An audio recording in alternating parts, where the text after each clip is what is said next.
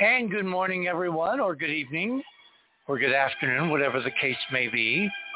Welcome to another live edition of The Other Side of Midnight, that magical time between dusk and dawn, when on this show, just about anything can happen. We're trying to make a connection literally halfway around the planet, and we've got a few snags. So, fortunately, I have what in the business is called Phil.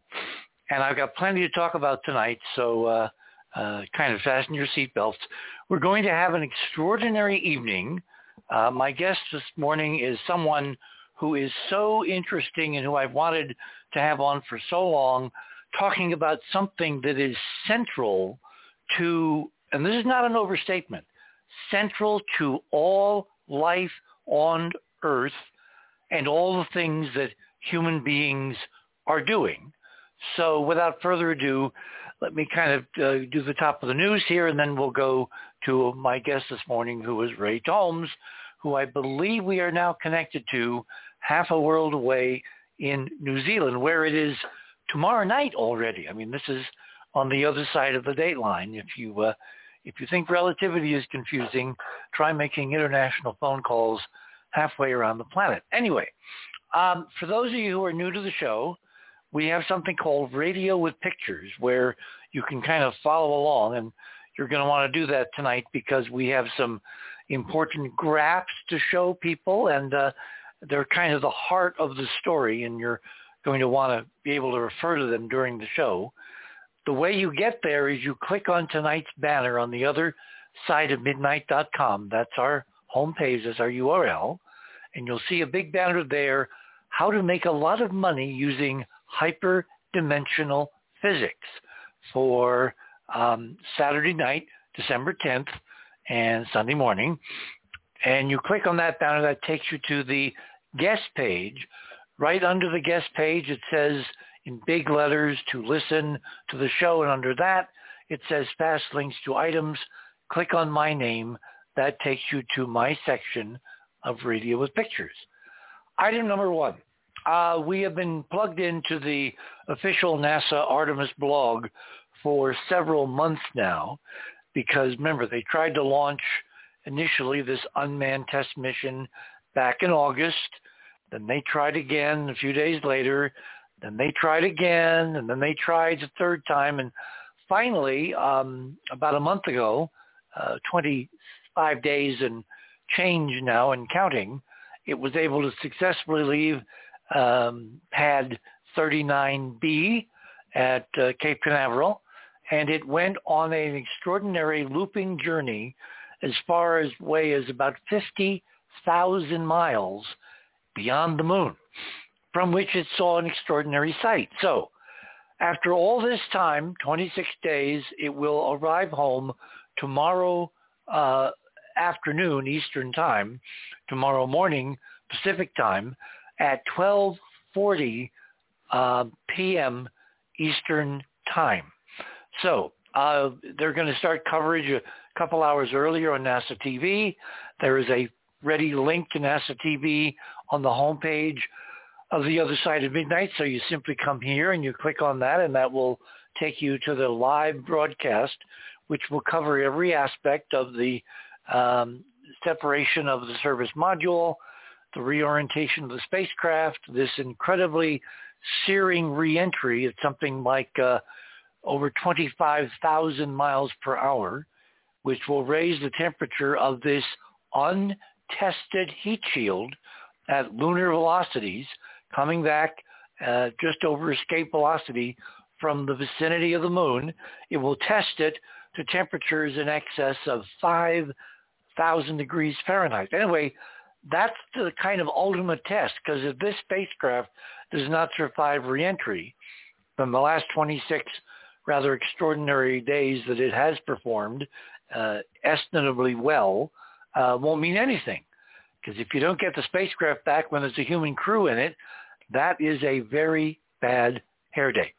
So the big test is tomorrow morning. It will enter the Earth's atmosphere shortly before the splashdown at 12:40.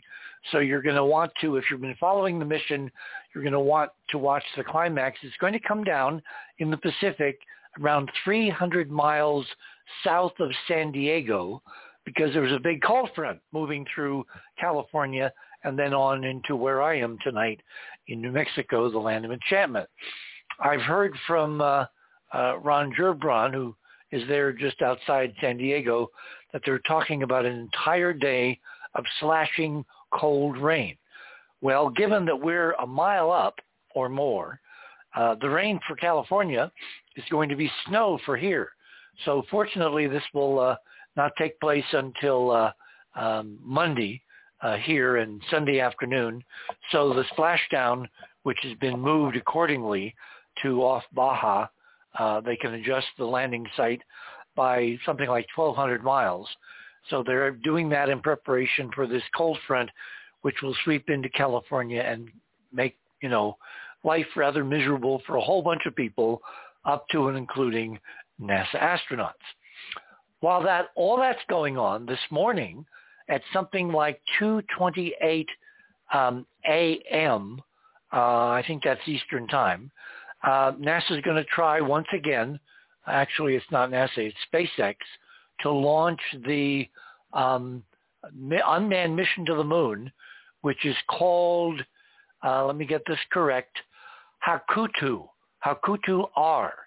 This is an unmanned moon lander, which is going to be launched on a Falcon 9 rocket. It's a private company, Tokyo-based, which has built this spacecraft up to and including a NASA payload, which is called a Lunar Flashlight CubeSat, which will be launched in the early morning hours there from Cape Canaveral. And I believe it's about 2:28 Eastern time, and so adjust your clocks accordingly. Again, it will be, I believe, carried on NASA television. If not, you can Google the space launch, Hakutu, Hakuto-R.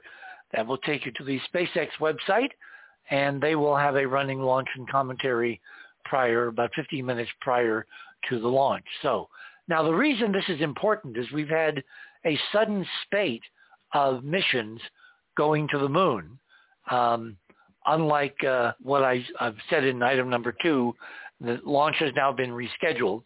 When we wrote that a few days ago, it had been delayed for like the second or third time, but apparently the third time will be a charm, and they will get it off the pad. And then in several months, I mean, this is taking literally the slow boat to China, because there were some people that were kind of wondering why the Artemis mission took 6-7 days to get to the moon, and the Apollo astronauts took only 3, and they then based their claim that the whole NASA mission was fake based on the fact that the times did not coincide. Well, in the modern era, if you want to save fuel and you don't have astronauts on board, which are using oxygen and eating food and consumables, then you can afford to take a very, very long, leisurely trajectory that in this case, if they launch successfully this morning or tomorrow morning from the Cape, they will not arrive at the moon. This Japanese unmanned lander mission will not arrive at the moon until April. January, February, March, April. That's 4 months plus, however much of December is left. It's December 11th when they're launching early this morning, tomorrow morning rather. So the reason is because this saves an extraordinary amount of fuel, and with unmanned spacecraft, it doesn't matter how long it takes to get there. Remember, the journey is half the enjoyment. So they are taking the slow boat to China, in this case, the slow Japanese boat to the moon, and they will be added to the list of other unmanned spacecraft.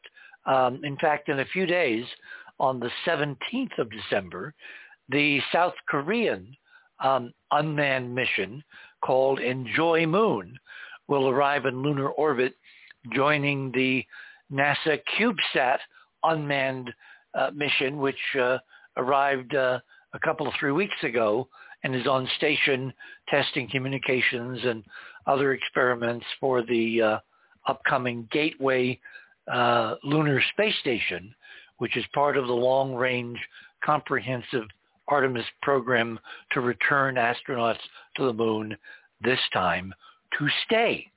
Because what our guys are going to do, and women, are going to set up a moon base.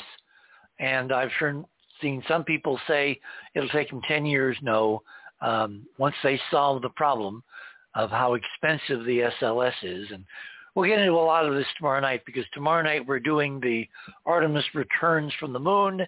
And it's very important that we talk about what's next, because, again, like NASA has been doing, they told us they had 16 incredible cameras.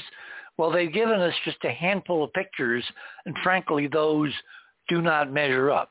Now, we've been able to apply some sophisticated techniques to improve the resolution and the latitude of what's on those images, and we've got some stunning new data on the so-called lunar dome, which we will be laying out tomorrow night.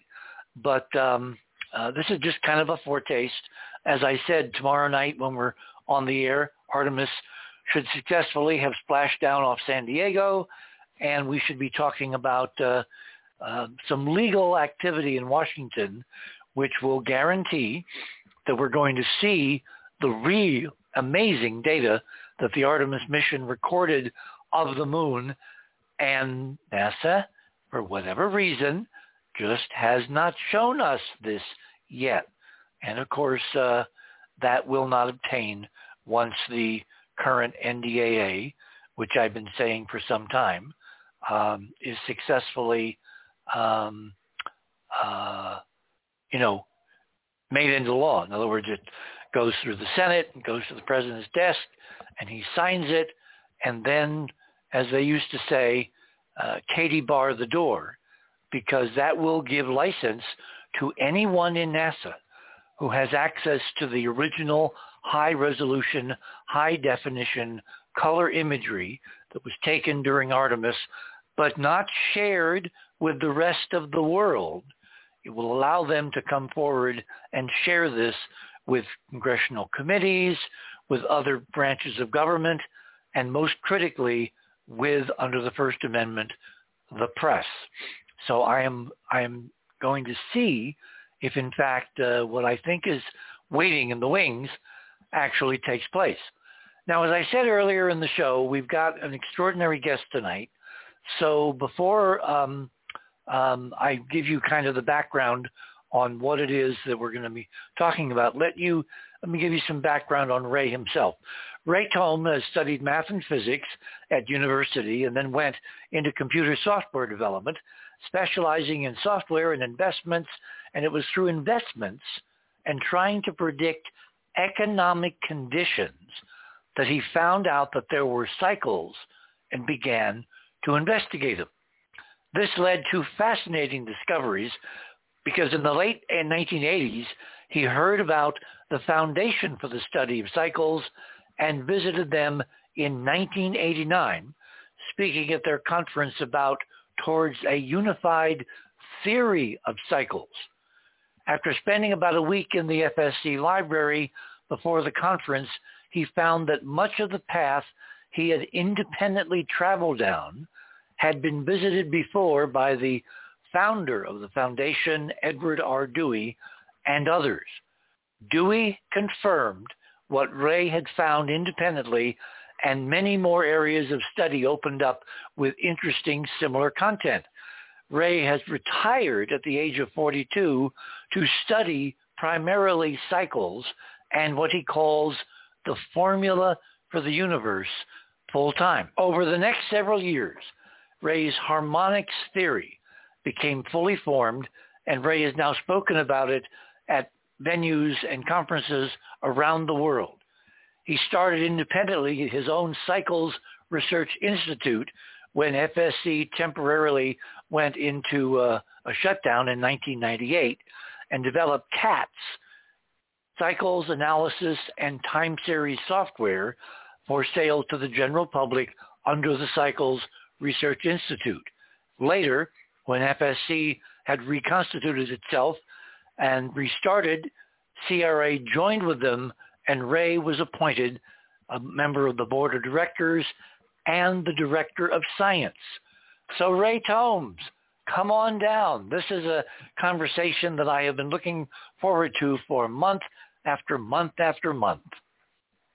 Hi, Richard. Nice to meet you at last. Well, I've got some surprises for you, and you have some surprises for me and for the audience. So let me go back and hit a couple of high spots about the Foundation for the Study of Cycles, because it's very important that we get a kind of a proper perspective on who these people were. So let me start with the founder, whose name was Edward R. Dewey.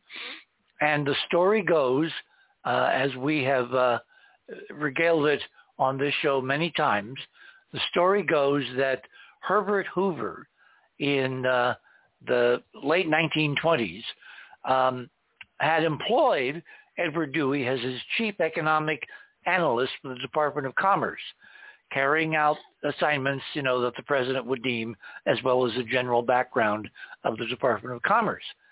When the Great Depression hit, Hoover turned to Dewey, and he basically asked him, what the hell is going on? Can you figure out, from your background as a leading economist, can you figure out, A, what's wrong, not just with the American economy, but remember, the Depression hit most governments on the planet simultaneously, which had never in history, as far as I know, had happened before. And basically, there was this extraordinary need to find out not only what had gone wrong, but what, in fact, could be done to fix it. So in about 1931, Dewey learned that after talking with many economists all over the world asking what they thought, and there, of course, was no consensus, he found that there was going to be a conference on biological cycles held in Canada sponsored by a guy named Copley Amory, and that the conference... That's right. There's one or two things to mention before that, I think. He as I heard it, he asked 100 different economists why the Great Crash had happened then and the Depression, and he got 100 different answers. And he said, there's only one of them I think is right, and that's the one who said, Edward, we really don't know.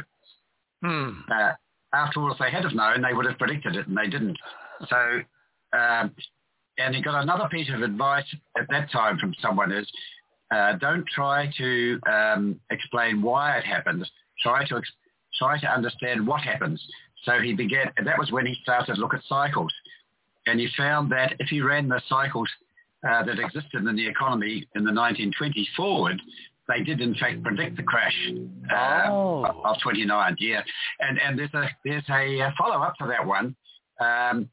Dewey died in 1978, but he published a very good paper called the Case for Cycles in 1967, and in that he had the phase, amplitude, and period of a whole lot of different cycles in the American stock market. Now, I didn't know about that stage because I didn't find out about them until the late 80s. But in 1986, I predicted there was going to be a share crash in 1987, about September. It was in October, actually, it's the same as the previous one. And at that time, I was using a bunch of cycles. And when I got to the foundation and found Dewey's cycles, I ran them forwards. And his cycles predicted the 1987 share crash as well. So that was running them forward from 1967. So they worked 20 years ahead. That's how good his work was. Fascinating. I want to give some people some context, because when the President of the United States and his cabinet and a lot of, very influential, very wealthy people kind of all get together and create an institution, and they're tasking it with finding out something as extraordinary as, the crash of the business cycle all over the world simultaneously, which had not happened before. I think it's important to kind of go into some of the people at the time who were involved, because what I'm intrigued with is how, from an initial extraordinary beginning, where the right people were tasked with looking, the right resources were put at their disposal, a institution was created, this rather remarkable foundation. Some empirical answers were discovered, leading obviously to the idea that there was ultimately a scientific basis for prediction of future cycles on which the world economy would depend, and then it kind of all goes away. So I want to, for the audience, I want to list kind of the who's who of who was involved. And then I want to talk, Ray, about why do you think that this, which should have become central to human science and inspiration and research, kind of disappeared under the floorboards. And really, and I think there is a reason for that. Well, hang on. Let me give people the background of who was involved. In addition to Dewey, who we said was the chief economic analyst for the Department of Commerce, there was a gentleman named Charles Greeley Abbott, who served as a Smithsonian secretary. This is the Smithsonian Institution from 1928 to 1944. Abbott was an astrophysicist working for the Smithsonian Astrophysical Observatory. As the head of the solar work of the Venerable Institution, he conducted extensive research in charting cyclic patterns in solar variation and the measurement of the so-called solar constant. So-called constant, in order to better predict long-term weather patterns. Okay, there was another guy. He was the first chairman of the foundation. His name was Copley Amory. He was a businessman. He was a very prominent Canadian. He studied everything from sunspots to the market. And it was in 1940 that Dewey learned of this conference and contacted him and other conferees and basically became part of the conference. And then they went on to jointly create the foundation. Here's another guy, George Backlund. Now, the reason that's interesting is maybe it should be pronounced Bakeland, because he was vice president of the Bakelite Foundation. Now, everybody knows about Bakelite, which was one of the first general plastics created in the 1940s. There was a guy named Charles Campsell, who was a respected geologist and civil servant for more than 40 years. He served as a commissioner of Canada's Northwest Territories, appointed to the Canadian National Research Council, served as president of the Royal Society of Canada, and was on the original standing committee for the foundation of the study of cycles. There was a Sir Patrick Ashley Cooper, who was a member and director of the Bank of England. There was the U.S. ambassador to Japan, William Cameron Forbes. Forbes, does that name ring a bell? Then there was the chairman of the Corning Glass Works, chairman of the Institute for the Advanced Study at Princeton, Alanson Bigelow Houghton, and of course, Corning's most noted among our audience as the people that cast and created the largest telescope mirror, the 200-inch, for the telescope on Mount Palomar in the 1940s. And finally, we have a whole bunch of extraordinary people, and ending with Harlow Shapley, who was the director of the Harvard College Observatory, who had figured out the cycles of stars and how they are determining the lifespan of late sequence stars in the Milky Way galaxy and others.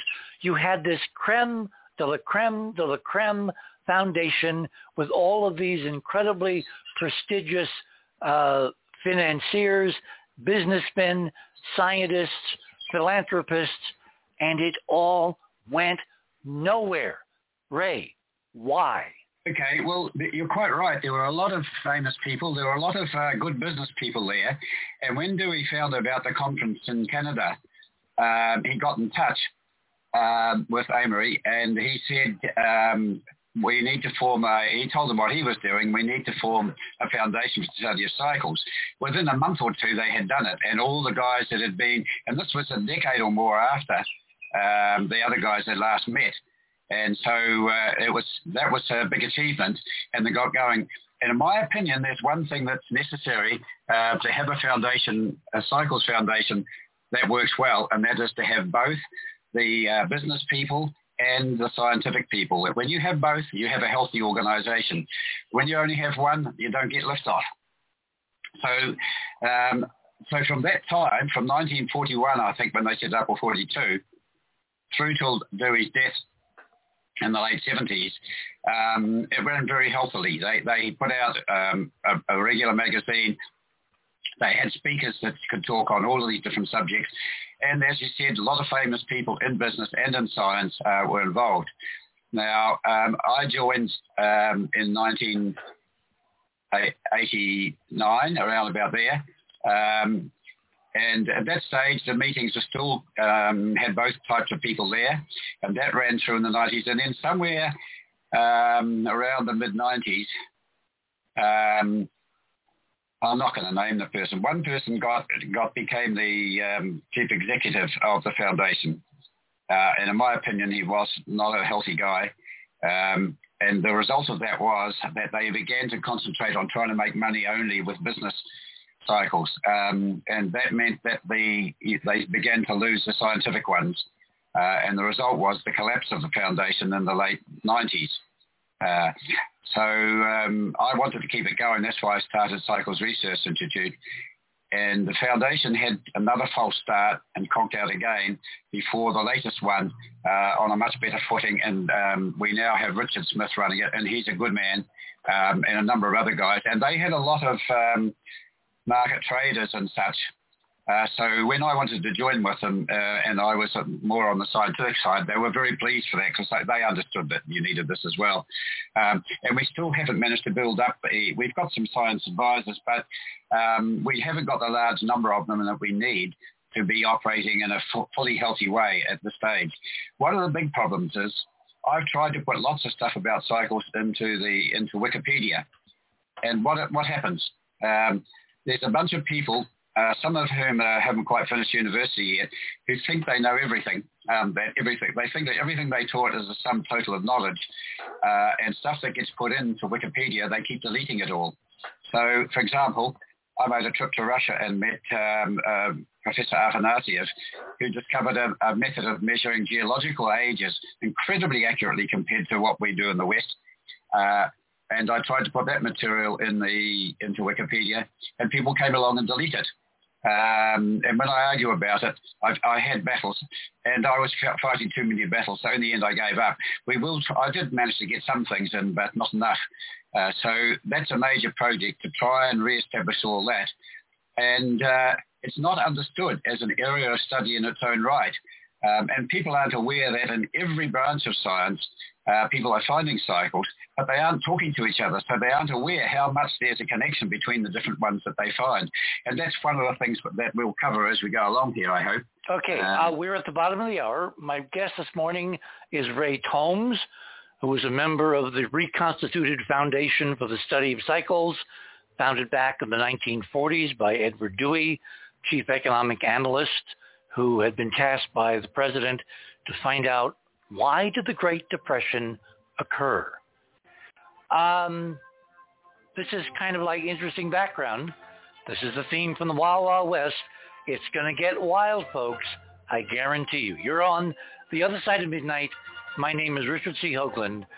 We shall return on this Saturday night, December 10th, 2022.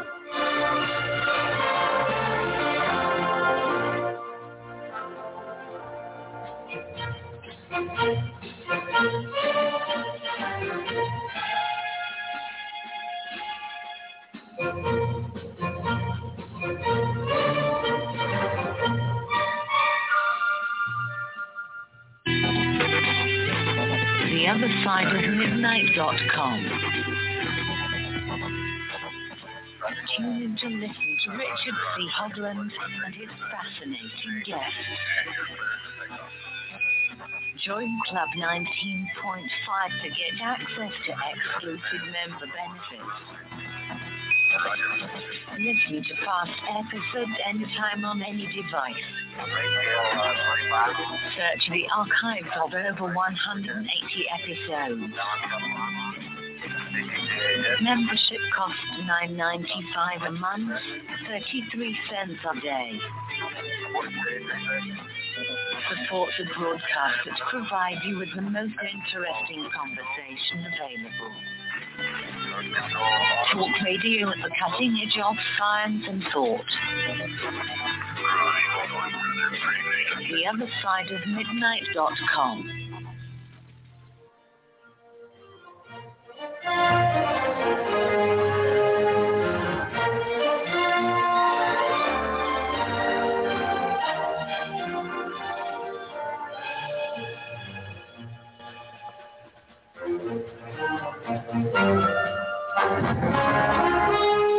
And welcome back, everyone, on this Saturday night, on December 10th, just a few hours away from another unmanned launch to the moon.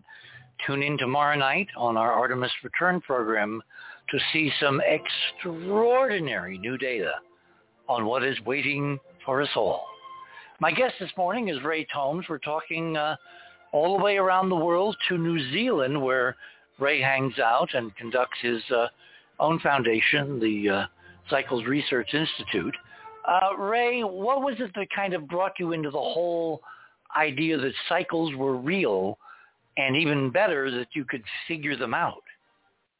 Yeah, my first awareness of them was when I was a teenager, and some friends of my parents gave me a subscription to Sky and Telescope magazine. And I knew there was an 11-year sunspot cycle, but they published daily sunspot numbers. And I started graphing them, and after a couple of years it was clear there was another cycle going on of about 4 months. And I hadn't heard of that one before, so I started looking at it. And I found, 4 months happens to be the synodic period of Jupiter and Venus and the Sun. Every 4 months, the three of them make a straight line. Okay, you're going to have to define synodic periods. Okay, so Venus is going around fast. Every 4 months, Venus will either move between the Sun and Jupiter or be opposite the Sun from Jupiter. And so those instances mean that there's the biggest tidal effect. They are the two planets with the strongest tidal effect on the Sun.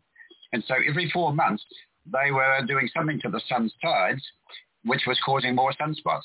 So I thought, if that's really right, I should be able to find other pairs of planets that would have moderate effect that show the same effect. And sure enough, I could. So I was a teenager then. I rode my bike into the city, looked up the books on the Sun, and only one of them mentioned it. And it mentioned that in the 1800s, someone had claimed the same thing. But they thought it was personally be disproved with time and said, ha, you're wrong, it hasn't. But the other interesting thing is, in the 60s, the Americans wanted to send men to the moon, and they didn't want them to get fried by solar flares. So they were madly studying how to predict solar flares. It turned out they found only one thing that worked well, and that was the alignments of the planets.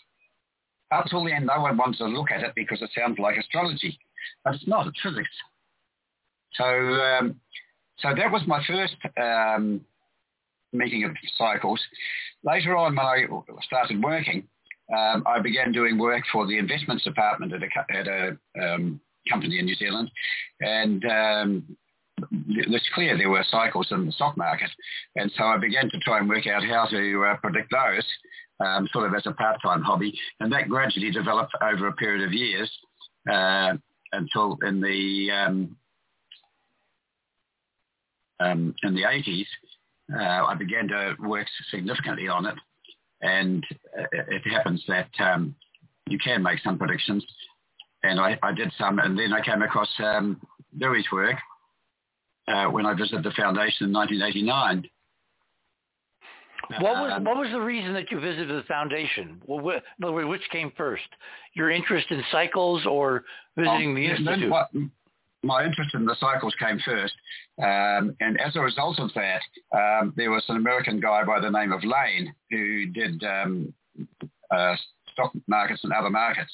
He gave a talk here, and I went along to that, and he mentioned the Foundation for the Study of Cycles, so I quickly noted that down, and within a year I was at their next conference and finding out that there was a massive material there. Like I'd done a lot of work on my own, but the work that had been done by the foundation, was more than 10 times, maybe 100 times what I'd done, and the amount of data they had and the records they had was so much greater. But there was great agreement between what I had found and what had been found by Dewey and others. Shall we go through some of this material? So let me quote this one here from Dewey. Well, hang on one second. I want to tell people, if you want to connect to the Foundation for the Study of Cycles, you go to my item number 4, which will take you to the entire website, and it's going to take you a while to kind of prowl around and poke around. And you'll find archives of the magazines, research papers, graphs, documents.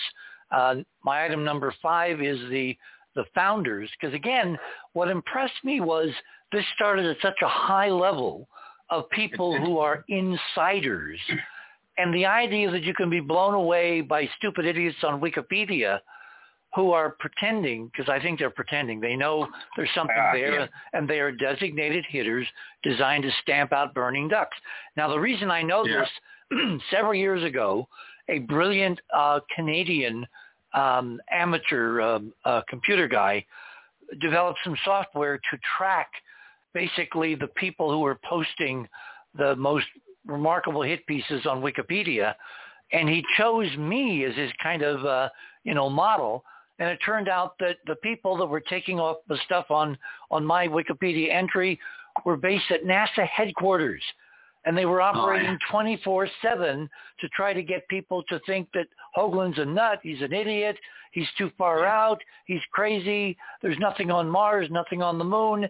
And the people who were logging on and doing this, according to this guy's software, were traceable right back to NASA headquarters.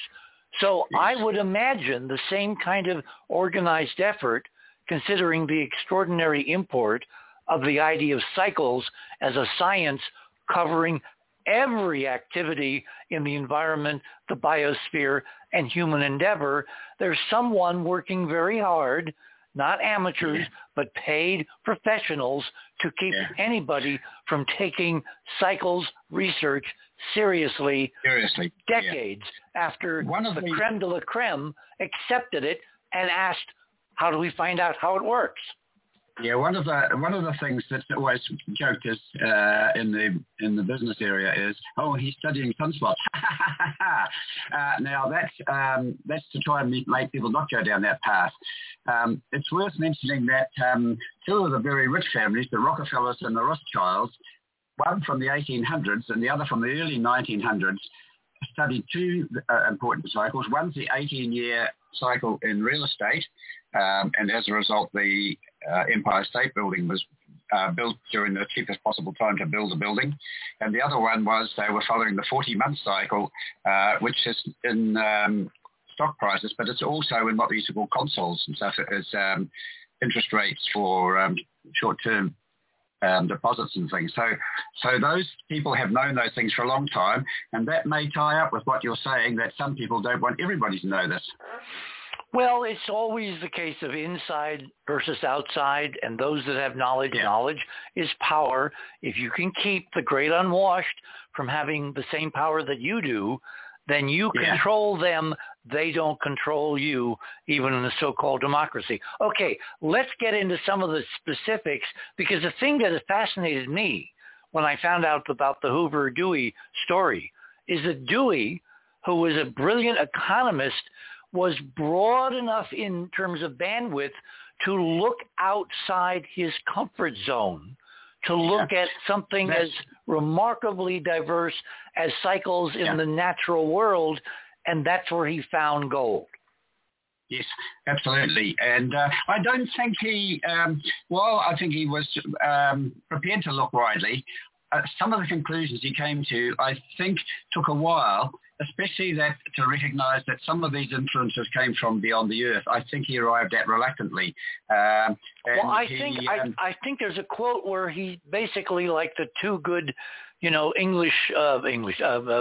Yankees from Connecticut who brought meteorites to Thomas Jefferson, and Jefferson said to them, "I would rather believe that two good gentlemen from Connecticut would lie that stones fall from heaven." From the sky. I think that Dewey was so antagonistic to the idea of astrology that he never really became comfortable with the idea that astrology and all the other cycles are part of a larger universe of unified field and cyclic forces.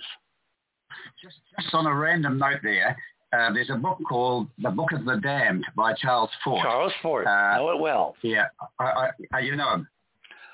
Well, he wrote this incredible book, and it's got basically things falling from the sky. Yes. It is a compilation of newspaper reports of all kinds of anomalies, and if you want to cast a wide net, Fort is a very good place to start. There's a fellow named Corliss who published a whole series William of books. Corliss, yes. Yes, and that is a rich mine for anyone who wants to find out about unusual phenomena, but scientifically verified. He is kind of the modern follow-on to Charles Fort. Yes. So just those are worth mentioning along the way, I think. So where do we want to dive into Dewey? Because we've got a lot of material to go through. We have. So there's one quote from him. There is considerable evidence that there are natural environmental forces that alternately stimulate and depress mankind in the mass. These same forces may also affect plant and animal life, weather, and even normally unchanging things such as chemical reactions. Now that's it's a little bit mind-blowing. When I visited Russia, I got from them data on radioactive decay, and I can show you that there's cycles in radioactive decay, and they're also related to these chemical reactions and all these other things as well. Hang on. This is Hollywood sign high news, because since Libby in the 1940s, we've been told that radioactive decay is immutable. That it follows an absolutely immutable clock. Therefore, you can use it to probe back in time billions of years with accuracy. Yep. And what you're saying, and what of course I know separately, is radioactive decay constants vary all over the map. Yeah. And no one knows why. Yeah. Well, I might have some clues about that. So might I. Some of the, I recommend the Case for Cycles by Edward R. Dewey. You can find it on cyclesresearchinstitute.org. I recommend this, if people just get one thing, get that. So I've got some graphs from there, I've got some quotes from there, and it's a gold mine because it's a distillation of Dewey's work. He cut it down to the minimum amount that he could to give the flavor of it all. To put it across. Now, if you want to find the Cycles Research Institute, which is Ray's institute for studying this science, it's right at the top of his bio. So click on where it says Fast Links to Bios on the Radio with Pictures page. Click on Ray. That will take you to his bio right at the top, https:// cyclesresearchinstitute.org. Right. Very good. Thank you, Richard. So one of the graphs from there, I think this one is one of the most spectacular ones, is the graph of the Canadian lynx. They've got data going back to the 1700s, 1740s, and these have been trapped for their fur. And the population, as best they can estimate from how many they could catch, roughly multiplies by 10 and divides by 10 over a period of 9.6 years. And it continues to do that decade after decade after decade. So now it has been said that this is probably a predator-prey cycle because a similar thing happens to the snowshoe rabbit. However, there are a bunch of other animals that have no connection with those. For example, trout in the Atlantic and tent caterpillars in America that also show the same cycle. And even humans show a bit of a cycle. It's the amount of heart attacks people have does fit in with the cycle also. So the only thing that's connected to it that other animal populations is ozone. So it's possible that ozone plays some part in what happens there. You mean ozone coming from the ozone layer somehow reaching the ground, being inhaled and causing this? I think probably in the ozone layer. I'm not sure.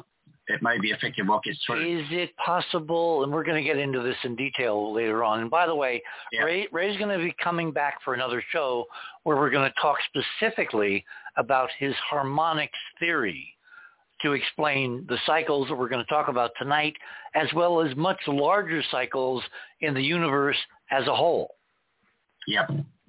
So tonight we're going to do empirical data, because all science begins in data. Exactly. We agreed on that. And Dewey had this system where he, remember, most of his work was done before there were computers in wide use. So we have to remember that. And it wasn't easy. And so he had teams of housewives. Housewives were cheaper in those days, so these days you're not allowed to do that sort of thing. And so he had them writing down long strings of numbers and doing arithmetic with them. And well, they did the same thing in all the major colleges like Harvard and Yale or whatever, right. Except they called them computers, even though they were really scientists, and they did all the numerical calculations by hand with adding machines, because computers were non-existent at that level. So they used a whole bunch of human beings, primarily female, call them calculators. And this then migrated into NASA. Remember John Glenn's story, how he wouldn't leave the ground in case one black calculator, one black woman did the calculations for his orbit? Yeah, she was amazing, wasn't she? She sure was. Yeah. So it played a part in all of that. Real estate activity shows a very clear 18-year cycle over a long period. This is item number 4 in Ray's section. Yeah. And there's other ones. There's a 3-month cycle in the trends of sales of one company. Goes on year after year after year. This is item number 5. Yeah. And then Dewey mentions a few things that happened. For example, there's one here showing that one. Are we talking number 6 now? Pig iron. Yeah, pig iron. Okay. And so, on that. And it goes all ski whiff in the early 30s. Well, let's not skip over these because this is really interesting. The chart shows the yearly rate of change in pig iron production from January 1901 to December 1940. That's a big swath of data. 41, a large amount of data, together with a diagram of a perfectly regular 41-month cycle. Note that after 41-month cycle is an important one. We'll come back to that. It goes badly wrong in the early 30s, but then it does a bit of a catch up, and then it comes back into phase again. Now, when we get to Dewey's rules about the cycles, we'll find that that's covered in his rules as one of the important things. Well, that indicates, just from a layman's perspective, that whatever is driving cycles in very diverse, different fields, biological systems, sales prices, production quotas in corporations, there's some background common force. Something is driving the system, and it's showing up in these variables that are visible, but they're just like leaves riding on the current. It's what's driving the current we want to find out. Absolutely. Yeah.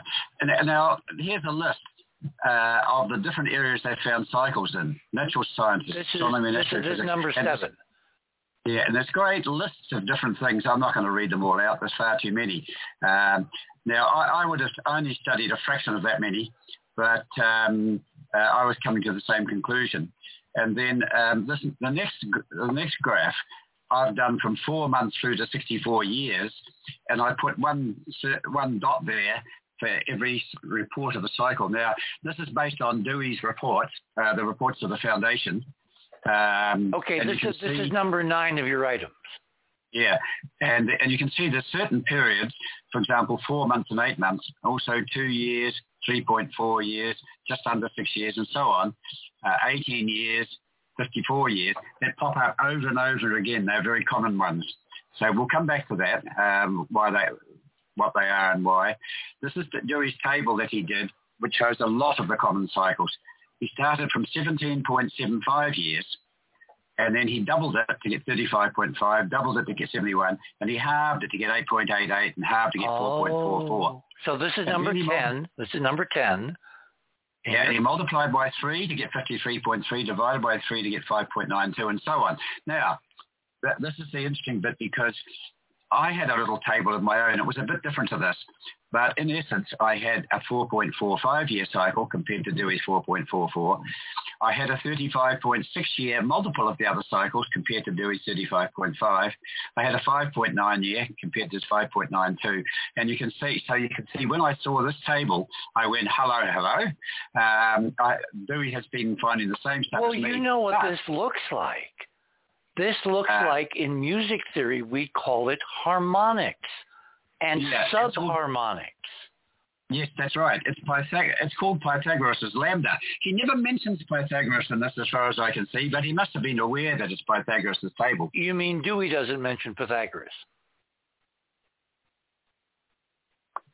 So that's the.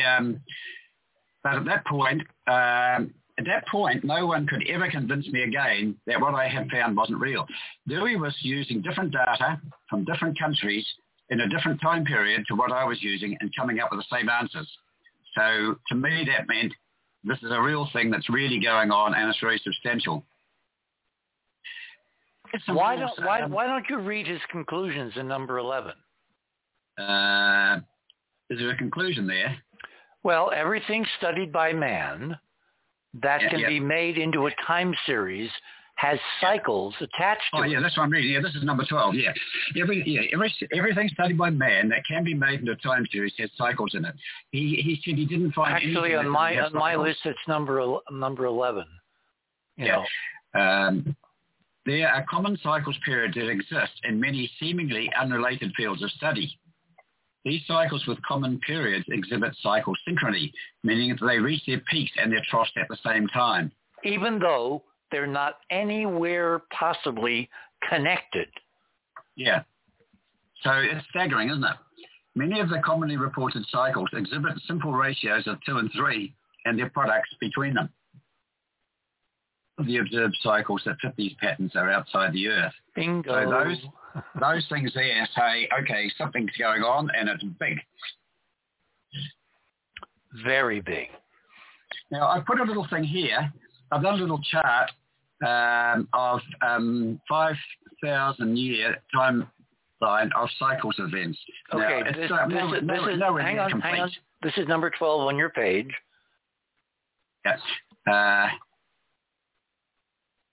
That's my number 15, but anyway, doesn't matter. I've just started with Stonehenge sort of like 2500 BC onwards. They were working out the cycles, and they worked out the cycle of eclipses, and they could predict eclipses. By 1700 BC, they could predict eclipses.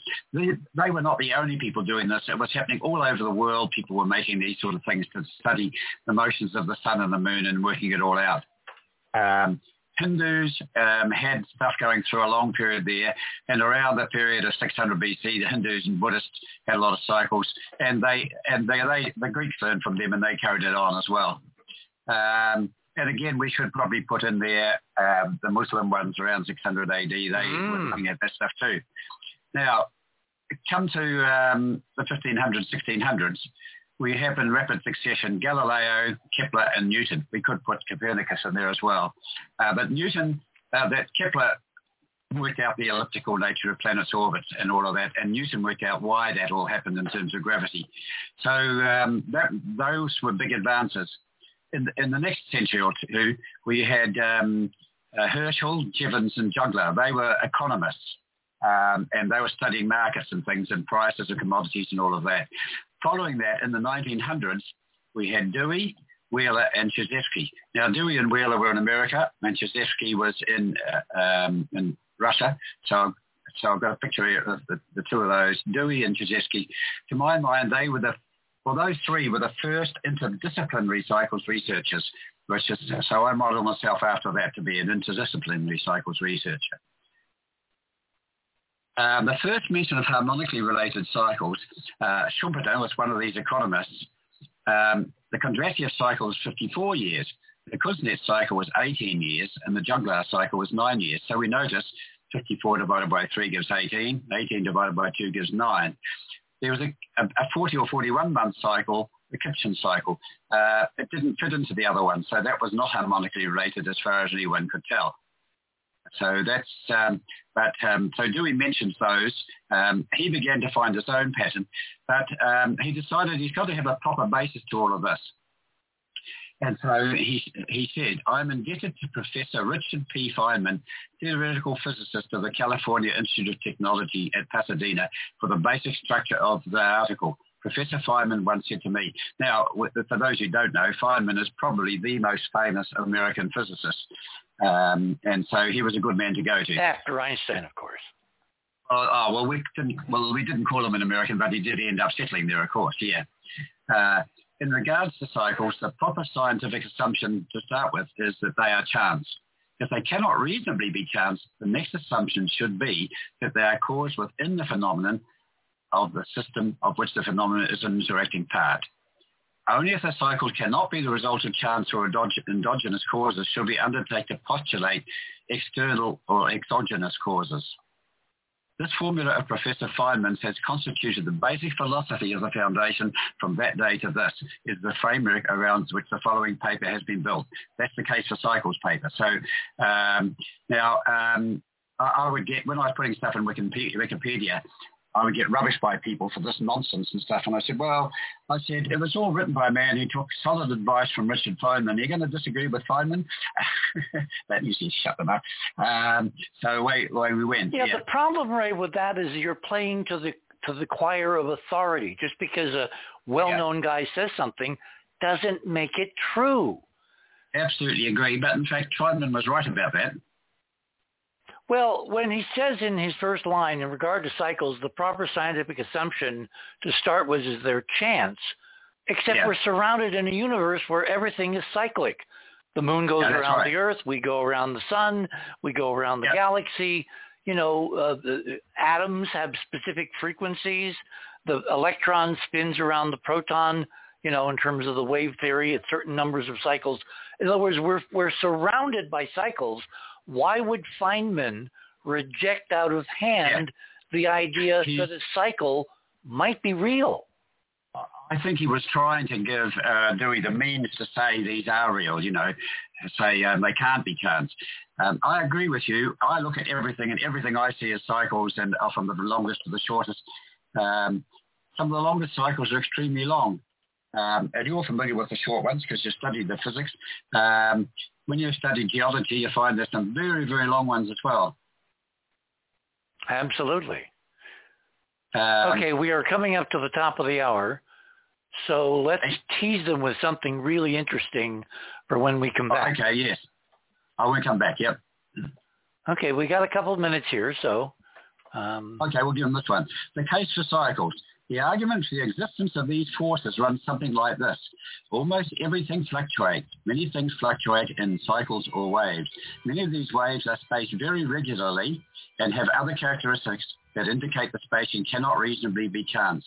Non-chance spacing must, by the meaning of words, have a cause. This cause must be internal, dynamic, or interacting, feedback or predator prey, or external. In any event, excellent. Let's hold it there. A force of some sort. In many instances, this force cannot reasonably interact. We are at the top of the hour. Sorry, Ray. The clock is implacable. You're on the other side of midnight. My name is Richard C. Hoagland. We'll get back to Ray Tomes and the theory, really, of everything in the cycles around us.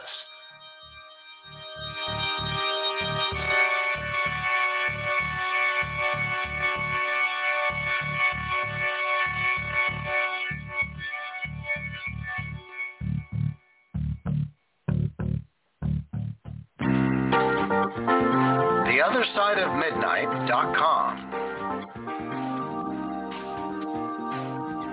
Tune in to listen to Richard C. Hoagland and his fascinating guests. Join Club 19.5 to get access to exclusive member benefits. As a Club 19.5 member, you'll gain access to the rest of this show and all previous 350 episodes. Membership costs $9.95 a month, 33 cents a day. Support the broadcast that provides you with the most interesting conversation available. Talk radio at the cutting edge of science and thought.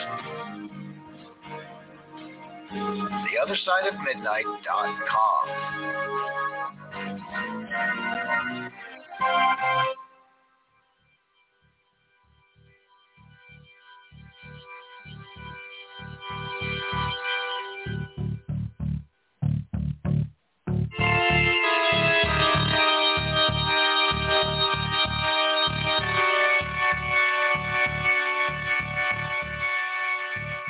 And welcome back, everyone, on this Saturday night, December 10th, 2022. Just a couple, 3 weeks now to the end of 22. Wow. What a year. But 2023 is going to be even more intriguing. I guarantee it, depending upon what the president signs in the next 3 weeks. Stay tuned. We may have more news on that front tomorrow night. My guest this morning is Ray Holmes. He is a board member and the science director of the Foundation for the Study of Cycles. He heads his own Cycles Research Institute. He came at this, the idea that cycles exist in all kinds of absolutely unrelated fields of environment, biological, cosmic, and human behavior and activity.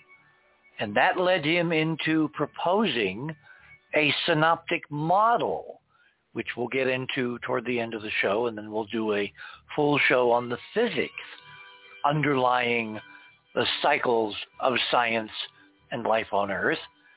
But for now, let's get back to his recitation of what Dewey found. Remember, the chief economic analyst that President Herbert Hoover, in the depths of the Great Depression, said, somewhat in desperation, for God's sake, can you figure out what the hell is going on? Ray? This is my favorite Edward Dewey quote. Insofar as cycles are meaningful, all science that has been developed in the absence of cycle knowledge is inadequate and partial. Thus, if cyclic forces are real, any theory of economics or sociology or history or medicine or climatology that ignores non-chance rhythms is manifestly incomplete, as medicine was before the discovery of germs. Now, that's a very strong statement, and it's also very true. And yet, none of those areas have recognized cyclic forces as applying to their field from outside their field. Go ahead. Sorry. And so no one has learned from that. That was said in 1967. Here we are 55 years later, and none of those areas are operating in the light. They are working in the dark, as medicine was before the discovery of germs. So it's a sad indictment, really, isn't it? Well, doesn't that strike you as there's either one of two explanations. Either people are really damn dumb and stupid, even those insiders, those, oligarchs, the creme de la creme of science, people like Harlow Shapley, the guy who was head of the Institute for Advanced Studies at Princeton, people like Forbes, or their initial interest and efforts to create an institution to do research and figure it out and make it available to the country and then the world somehow got suppressed. And I vote for, unfortunately, the second one. Yeah. Well, it does make a lot of sense in terms of the experiences I've had. I try not to think that way, but you may well be right, I suspect. Well, unless you understand who the enemy is, You can't avoid the enemy. You can't mount a successful counterattack unless you know you're being attacked, and B, who's attacking you and why. And I think because this is such a synoptic science, it explains incredibly disparate phenomenon from the lynx migrations to the changes in radioactive decay rates. I mean, can you imagine if nuclear physics is not what we've been told? It may be, Ray, that on a given Tuesday, if Putin wants to launch a nuke, he can't do it because the damn thing won't explode. You've been reading Bruce Cathy. Yeah. So this is not an academic study. This has fundamental core insights into every known field of science and human endeavor, and we've got to figure it out. So this is another quote. This one's from Alexander Chizevsky, the Russian equivalent to Edward Dewey. Life is a phenomenon. Its production is due to the influence of the dynamics of the cosmos on a passive subject. It lives due to dynamics. Each oscillation of organic pulsation is coordinated from the cosmic heart in a grandiose whole of nebulous stars, the sun, and the planet. Now, I love this, particularly the bit about a passive subject. What he's saying is, we're the passive subject, right? We think that we are active. We think that we are the causes of things, but we're not. We're just a little thing. I think you called it leaves dancing in the wind or something like that, did you? Something like that. That's what we're doing. Floating on the stream. Floating on the stream, yeah. Now, that's the same thing occurs in the ancient Hindu ideas, that they understand that that's what goes on. So I think Chizevsky was he's a bit more poetic in that. I mean, Dewey was more of a practical man, but what Dewey said is very clear and very sharp. And what was Chizevsky's background? And for those that want to look him up, it's Chizevsky, Alexander Chizevsky. Yeah, well, he had a difficult life because he was doing this in the time when the communists had taken over, and you weren't allowed to say that cycles cause things to happen or long or far away influences because everything that happened was caused by the struggle of the working class. And whenever he set up something other than that, he did get arrested for a time and spent some time in jail. He did end up running away to France in the end so he could talk more freely. But another very great man. Him and Dewey are the two, followed by Raymond Wheeler, who's was almost in their category as well. He's worth studying as well. Were either men aware of the other's research? Yes, Dewey did, Chizevsky did a study on wars. Now, this is a confusing one because both Chizevsky and Wheeler appear to have done a study of 2,500 years of wars and the cycles in them. And so I don't know who did it first. I'm suspecting it's Chizevsky because he's the one that Dewey used, and he did a number of articles about that. So they were in touch, yes. Because I have a very famous Russian scientist named Nikolai Kozyrev, who has formed the basis for my hyperdimensional physics model to explain these cycles at a fundamental etheric level. And what Nikolai did is he did all kinds of experiments where he not only discovered cycles, but he found ways to replicate the drivers in the laboratory. So he could create a technology that would basically impel physical forces into outside, phenomenon and objects in a way that was reproducible. So he was able to extrapolate from observing the natural cycles to creating a means of harnessing them to accomplish human ends. Yeah. And he wound up in the gulag because the communists, Stalin attacked him and put him away in prison until the 1950s when he came out after, he was a very famous astronomer. He discovered volcanism on the moon, among other things, which is in all the open literature.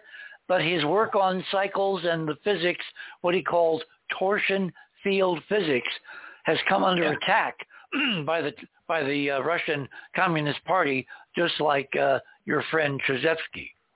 Yeah. So it's there does seem to be a worldwide suppression, doesn't it? Yeah. I think you may be right. Yeah. It's worth looking at, isn't it? I would think. Now, I mentioned Dewey's table. He started from 17.75 years. I had a slightly different figure. My favourite figure now for that is 17.79 years. Not much difference. If I jump slightly ahead here, no, let's do it this way.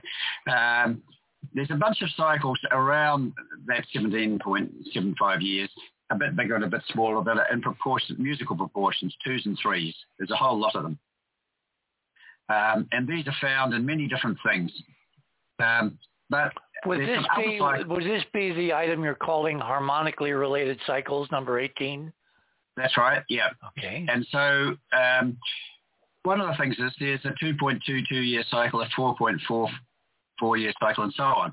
If we look in the next row up, we see a 11.12-year cycle, 22.2-year, 44.48-year. Oh, that sounds familiar. Yeah, those are the sunspot cycles, 11.1 and 22.2. Now, Dewey knew about those cycles, and he had a 2.22, and so he had these other things. So although he had proportions of 2s and 3s, I can't believe he didn't notice that 22.24 is 5 times 4.48. So, but he doesn't mention it. Now, he may not have noticed this other one because ratios of 5 are easy because 5 times 2 is 10 and you just move the decimal point. But there's some shorter cycles in the bottom level of that. This 0.4237 year one is also called 155-day cycle. I discovered that back when I was doing the analysis of the sunspot cycles when I was a teenager.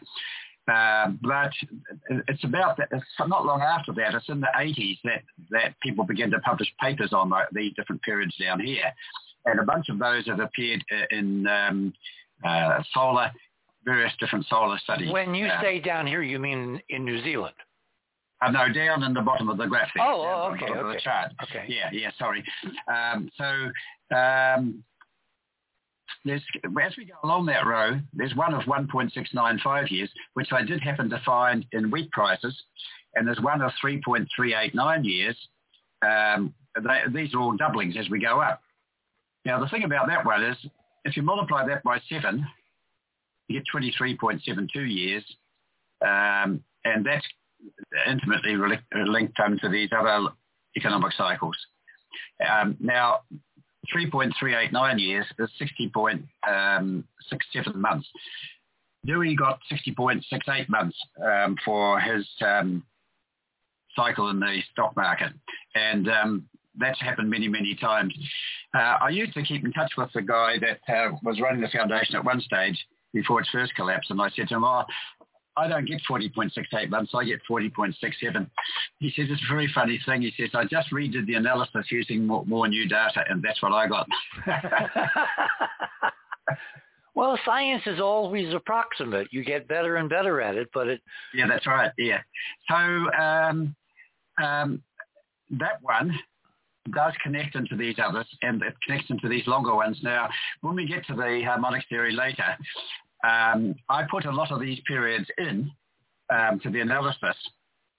Anything that was commonly reported I put in. And these go on up. You'll see I've got a 586 million year cycle, which the geologists in the West say there's about a 600 million year cycle, and a 300 million, and 150 million, and a 74 and a 37. But when we look at it, we can get some... the Russians got... Professor Afanasiev got a 586.24 million year cycle. He measured it vastly more accurately using his method, which he calls nanocycles method.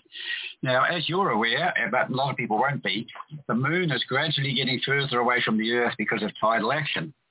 So at this time, there's a 9.3 year cycle of the lunar nodes. It's 18.6 years, but either node can do it, so it's 9.3 as well. But as you go back millions of years, that period was different. It keeps on changing. So they're not constant cycles. They're gradually shifting ones. And when you do those, it turns out that you can tell how old a geological deposit is by measuring the different cycles present in it and looking them up in Professor Athanasius' table, and it will tell you how old the deposit is. And it's phenomenally accurate, at least 10 times more accurate than other methods that they use. So that one there is a taste of things to come more than anything. Now, where are we? We're up to number 19, I think. Science of Prediction. Now, this is in a book by Edward R. Dewey and Edwin Dakin. We now have hundreds of well-established cycles and thousands of allegations of other cycles to be restudied and reevaluated. Period groups at certain definite wavelengths, things that have the same wavelength turn up at about the same time. Cycles keep on coming through after discovery and then distorted return to the original timing. Cycles go back continuously for hundreds of thousands of years. In fact, they have left their imprint on rock strata that are millions of years old. Well, we just mentioned that. A new science is taking form beneath our hands and eyes. The new vistas invite exploration almost daily. Things are moving so fast and so favorably that it's difficult to keep pace with them.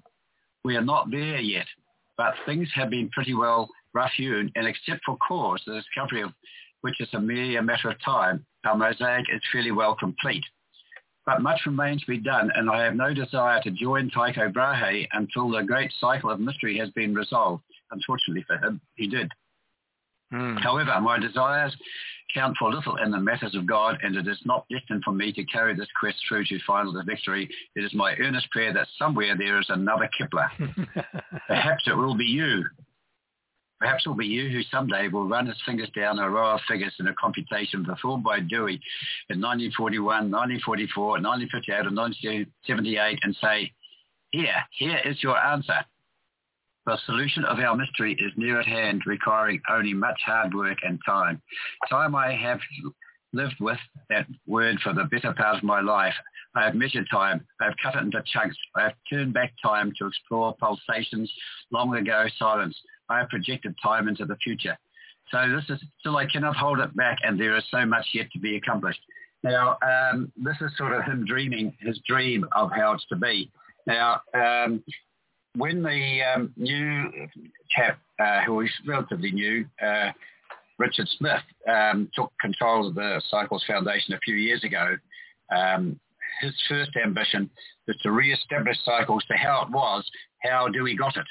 And to be fair, in some areas we're ahead, but in other areas we're still well behind. We don't have all these thousands of instances and so on. I began to do the same thing with Cycles Research Institute, but I didn't have enough people helping me, so I did a lot, but not enough, and I'm getting old and feeble, and so it doesn't all happen. Anyway. You're not feeble. Believe me, Ray, you're not feeble. Well, I'm getting that way. I can't do the complicated maths I need to do to do my next steps. I believe there's a solution. At some point we'll do a chart. I found it in a John Gribben book. Are you familiar with John Gribben? John who? Gribben. He's a scientist.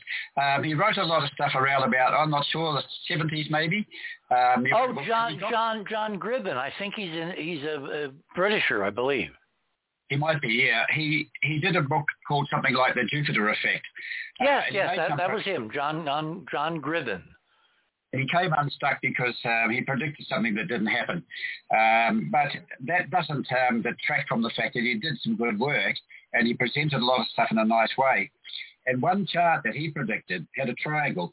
Now, I'm going to have to describe this because we haven't got a picture of it. If we start on the halfway upper page on the left-hand side, and we run diagonally up to the right and diagonally down to the right from there, and then we can join the corners of that and make a big triangle, right? Now, that thing going diagonally up to the right, that is a relationship where energy is proportional to mass. Well, it's basically the black hole limit, right? So nothing can go above that line, the black hole limit of the universe. The one running down to the right is the quantum mechanics limit. And so one is based on E equals h nu, the other one is based on E equals mc squared. And they meet on the left at what's that called? Is it not the Planck dimension? One of those famous fellows dimension. I think it was Max Planck. Planck, yeah. Which is 10 to the minus 33rd centimeters, I believe. Yeah, you're on the run, and that's right. Yeah, and 10 to the minus 23 seconds. 33 centimeters. It's 33. Well, 33 in one and 23 in the other, centimeters and seconds. Yeah. So that's it's a very useful chart because when you start to put everything in it, it starts to show all sorts of relationships when people didn't perhaps notice entirely before. You can see powers of, you can see the size of things squared, the size of things cubed. You can see that things tend to line up with densities that are 10 to the 13 times as much as each other. If you think about, we have a lot of stuff around about the density of water. And if you look at stuff like 10 to the 13 density and 10 to the 26, they are found in things, I think it's 10 to the 13, the density of a white dwarf, I'm not sure, one of those. And then you can go the other way and you get other things that are related to the universe.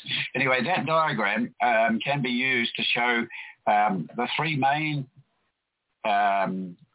things that are ruling in their own area. The diagonal up to the right is where general relativity rules, right? Gravity is the thing. The one going down to the right is where quantum mechanics rules. And coming from the right, the far right, coming across is where harmonics theory rules. So these are this is the tripod of the universe, if you like. And people have tried to say to me, well, I say the Big Bang's wrong. I say I've got no arguments with general relativity or with quantum mechanics. Well, I've got the odd argument with them, but in essence, the calculations are correct. So we go from there. But well, there's a cyclic variation on the Big Bang theory, right? Well, yeah, people speculate about this at times, yeah. Well, there's higher universes, multidimensional, and the Big Bang has a cycle, and it's called the Brand theory or brain theory. Multiple other dimensions which bump into each other, creating these singularities that erupt as new universes, and they do it on a cycle. So it's like the cycles are fractal. They get bigger and bigger and bigger and bigger and bigger. Yeah. So do you happen to know any one of those cycles? Say again? Happen to know the length of any one of those cycles? Well, the last time that our universe was born was 13.7 billion years ago, but I don't remember whether we're kind of at the beginning of the cycle, mid-cycle. I mean, for this, we might have to look into the Vedic literature where they deal with numbers that are staggeringly larger than any of our cosmologists. Yeah, and the Buddhist literature too. Well, I have my own way of doing that. Harmonics theory predicts a particular pattern of cycles periods. And there's lots of ratios in 2 and 3 like Dewey had in his table. And what he didn't have in his table, there was a ratio of 7 to the next group and 5 to the previous group. But if we go up to the longer cycles, we find when we calculate the whole pattern, the calculations I've done are available on my webpage, ray.tomes.biz, and you can find a file called something.csv. Have you created a graph showing this? Not a graph, it's a table. Oh, there are some graphs here. If you go to... Okay, what we need to do is you need to send Keith after the show a copy and we'll post it as number 20 for you. Okay, I'll just put here in the comments now. Yeah, Ray is typing in the Skype window. That's my website. Within that, on the front page, which is never updated, it's pretty old, you will find a CSV file which has got the very commonly calculated harmonics, and you can do some nice stuff with that. Is this also available at the website, the Cycles Research Institute? No, there's a lot of stuff on there. On my old website there's a page called, if you add to that /maths.html, that has a discussion of the maths of the harmonics theory. Do you want to make this public? Yeah, sure, yeah. Okay, so it's ray.tomes, TOMES.BIZ, as in zebra. Yeah. And that's right. And Sorry, we will add that to your bio under the... yeah, that's good, yeah. And you will find in there the calculations comparing this CSV file I mentioned, all the periods of cycles calculated by that, then compared to all the commonly observed cycles. And there's one value that fits extremely well to what the cycle of the universe is. And it's not 14 billion years, it's 1.4 times 10 to the 23 years. In other words, 10 million times longer. And well, the so-called Big Bang is just from the last event. It doesn't mean you're anywhere near the full cycle. In other words, if we compare those two numbers, what it says is we're at the beginning of an immense cycle. No, what it says is the Big Bang is wrong. I don't believe there's any Big Bang.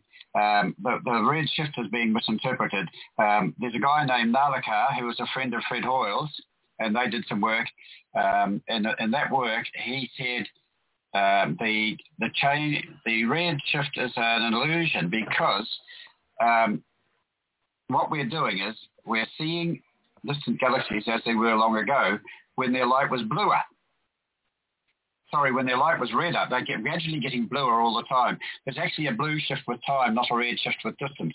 And it looks the same when you first look at it, but when you start studying it, you find it can't be that way. So that's a whole area we could talk about next time, but in my opinion, are you aware of a colleague of Fred Hoyle named Dr. Chandra Wickramasinghe? Yeah, sure. Yeah. Chandra has been a guest on this show many times, and we've discussed the steady state model as opposed to the Big Bang. Yeah. And later on, Fred actually got onto a many bang sort of thing, right? Multiple creation events, he called them. Yep. And that's very consistent with the harmonics theory. In the harmonics theory, you've got many cycles running simultaneously, and they've got ratios between them. So what happens is every so often a whole bunch of cycles come together, like they did in 1929, crash, bang, and you get a mighty clang then when a whole lot of things happens at once. So but we can call those creation events if we like.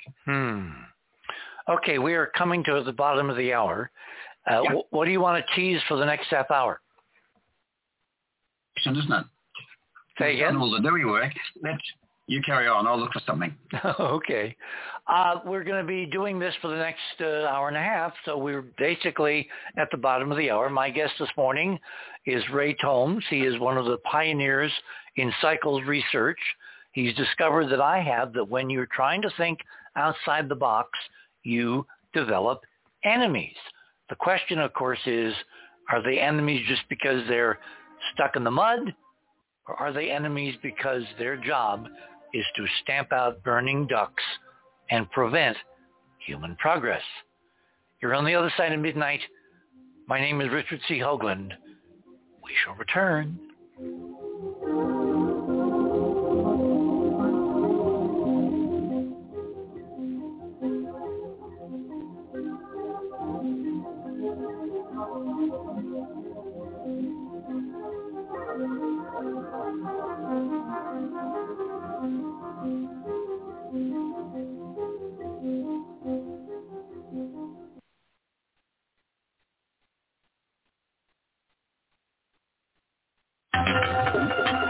TheOtherSideOfMidnight.com.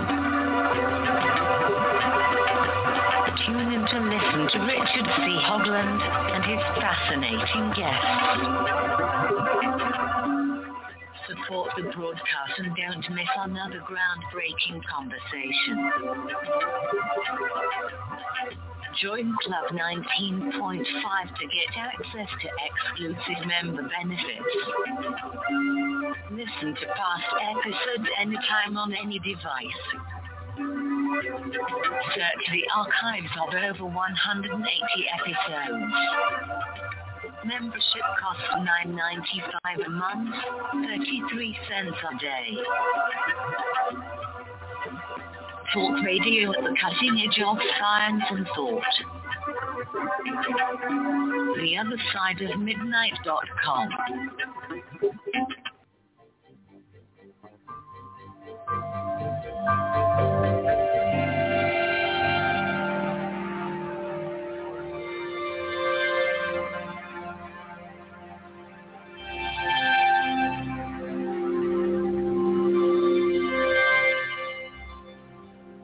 And welcome back, everyone, on this Saturday night, December 10th, 2022. We're talking about cycles, and we're purposefully not getting into the area yet of theory, what's driving cycles. We're trying to stay kind of empirical. My guest is Ray Tomes, who is a board member and the science director of the reconstituted Foundation for the Study of Cycles, founded back in the 1940s by the chief economic analyst of the Department of Commerce at the behest of the President of the United States, Herbert Hoover. The thing, Ray, that keeps staggering me is how much time has elapsed and how many extraordinary people were involved in the beginning.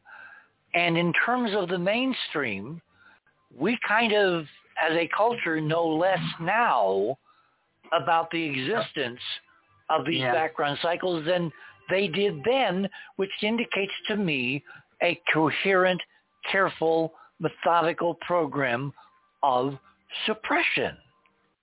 Well, there's other ways of looking at it. Who was it? Some famous person said, never attribute to malice what can be attributed to ignorance. And maybe we got distracted by electronics or something. I don't know. But when you see something that affects every known phenomenon on the planet and off the planet, and you've got generations of brilliant people. I mean, Shapley was involved, the head of the Prison Institute, where Einstein spent his final years in the United States doing, looking for the grand unified field theory. When you've got economists, when you've got business tycoons of the caliber of Forbes, the guy who founded the Bakelite, corporation, when you have those level people and after generations, nothing has happened. These were not dumb people. They started down the road of trying to figure it out, and somewhere along the line, something got suppressed. Yeah, or somebody dropped the ball. Nobody took on from after Dewey, did they? Why didn't someone else not pick up and take over from him? Well, in every other avenue, look at nuclear theory, look at cosmology, look at space flight. They went from guys, sending up model rockets at JPL to landing men on the moon within a couple of decades, just right after Lindbergh, in terms of, historic. Years later, we're looking at it again. Yeah, well, but why in this area, which encompasses everything and has so many answers, particularly since at an empirical level, and let's talk about Wall Street now, because one of the things that intrigued me was how the research evolved over the generations from trying to figure it out, meta theory, to putting it to use empirically, like if it works, don't ask too many deep questions, just use it to make a lot of money. Yeah. How did that happen? When did that happen? Under whose aegis did that happen? Well, I don't know. Well, the thing is, people followed on from Dewey, and they carried on going through the motions, but I don't think you can't blame another person if they didn't have quite the as good a mind as Dewey and they took over. If they did the best they could, it carried on, and that's what happened as far as I can see. Because I wasn't there at the time. He died in 78 or something, and I didn't get there until 89. So, well, what kind of since we were talking about this reconstituted foundation, the one that Dewey formed, what are they doing in the field of research to try to get to the bottom of how do all these disparate cycles synchronize and interfere with each other and harmonically relate to each other and coerce each other in areas so diverse they will, never the twain shall meet? Yeah. Within the Cycles Foundation, there are a bunch of people that are working on stock market and market cycles of various sorts, commodities and so on, right? They will occasionally mention the odd cycle as harmonic of another one, but that's not their main research. Their main research is trying to forecast the markets. As far as I know, I'm the only one working as a general cycles researcher trying to get the wider thing, and I'm getting too old for it. I can't do very deep research on any of those areas anymore. I do have a blog. You might be interested in this. I'll put the link in down on the bottom there. Where is it? Okay, so far we've got your foundation, the Cycles Research Institute. We've got your personal website, ray.tomes.biz/maths with an end on the S, .html. Yeah. Keith will put that up on next to your bio. Okay, I've put Wobbly Universe on YouTube there for Keith as well. And that's got best part of 100. Oops. Wait a minute, I think we're missing. Go ahead. I've accidentally started a video running, which I didn't intend to do. Pause. Turn off the bubble machine. That's the one. Okay, so this is called Wobbly Universe, and it relates about cycles and correlations and oscillations? Yeah, that's right. Okay, so we'll add that as item number 21 to your list tonight. Yeah. Wobbly Universe, it sounds like it was an Australian who produced it. A New Zealander. Ah, okay. It's me. Okay. So this has got an American friend who wanted to help me with all this stuff in Cycles Research Institute. I paid for him to come over to New Zealand and put him up for a couple of weeks because he could do video and sound and that sort of stuff. So he took about, I'm not sure, about 100 short clips of me talking about different cycles-related topics. And we started editing them, and a lot of them have been put on here. Not all of them are. There's still a whole lot more waiting to be done. Sometime I'll just biff them all somewhere. So were these clips from your presentations at various conferences, or was this done sitting in your office or behind your desk doing right to the camera? Both. No, sorry. These ones were done either in the office or sitting out on the deck or down in the bay, looking at the tide coming in and out and all sorts of things. I have got a bunch of other ones relating to conferences. They aren't released widely yet, but I've talked at conferences on about, I don't know, a dozen occasions around the world, a few in New Zealand, a few in America, one in Russia, one in England, Canada, whatever. I didn't even go to Canada and St. Petersburg, but I've talked at those places through the medium of internet. So there's a lot of stuff. I'm trying to get it all organized to have the whole thing presented so that people can study it all if they want. Yeah. That sounds like a good idea. This Wobbly Universe is a good place to start. It's got lots of stuff. There's also, I'll give another one here. Where are we? The Cycles Research Institute blog. Hang on. How come we're on page 2? Let me just see what happens if I go back a page. Live radio, folks. I'll put this one as a link here as well. Excellent. Cycles Research Institute blog. So this one has got, the other one is videos. This one is words and graphs and the odd bit of video and stuff as well. Now, when did you create the Cycles Research Institute? I think it was 2001. 2001.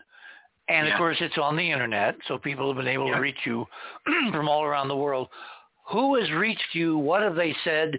And have they had any really extraordinary ideas because of the dialogue and the conversation? Yeah, well, it's funny you should say that, because the very first thing on that Cycles Research Institute blog, he's actually a personal friend. He's a concert pianist and composer, and he suggested in Facebook that there might be a 125-year cycle on the birth dates of composers. So,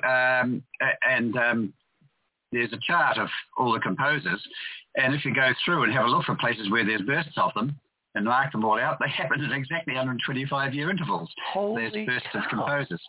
Yeah, and there's... now, I mentioned to you Raymond Wheeler, and I didn't talk about him, but he's worth mentioning. He produced a thing called the Big Book. Now, I've seen this big book, and I've opened it. It's about more than a metre wide before you open it, right? Wow. And less than a metre tall. And when you open it out, it's huge. And there's a lot of columns running down all across this very wide book. And time is running down the left-hand side all the way through. And he goes back, a couple of thousand years, and he comes up to what was his present, which is sort of 1950s, I think. And he has what was going on, and he's got every different area. He's got architecture. So this was a contemporary of Dewey. That's correct, yeah. And so he was a professor of psychology, I think, in America. But somehow he managed to get large numbers of students doing analysis for him. I'm not sure how he did that, but they were doing it on all sorts. It's called graduate student slave labor, Ray. That's what you need. You need your own little coterie of grad students doing slave labor to diversify what you're trying to do. Now, his stuff was not, it wasn't all published. There's a book called The Roadmap of Time, where another guy wrote up a lot of stuff about him, but his stuff, some of it's probably been lost, but it's well worth looking at. So here's another one I'm seeing on here.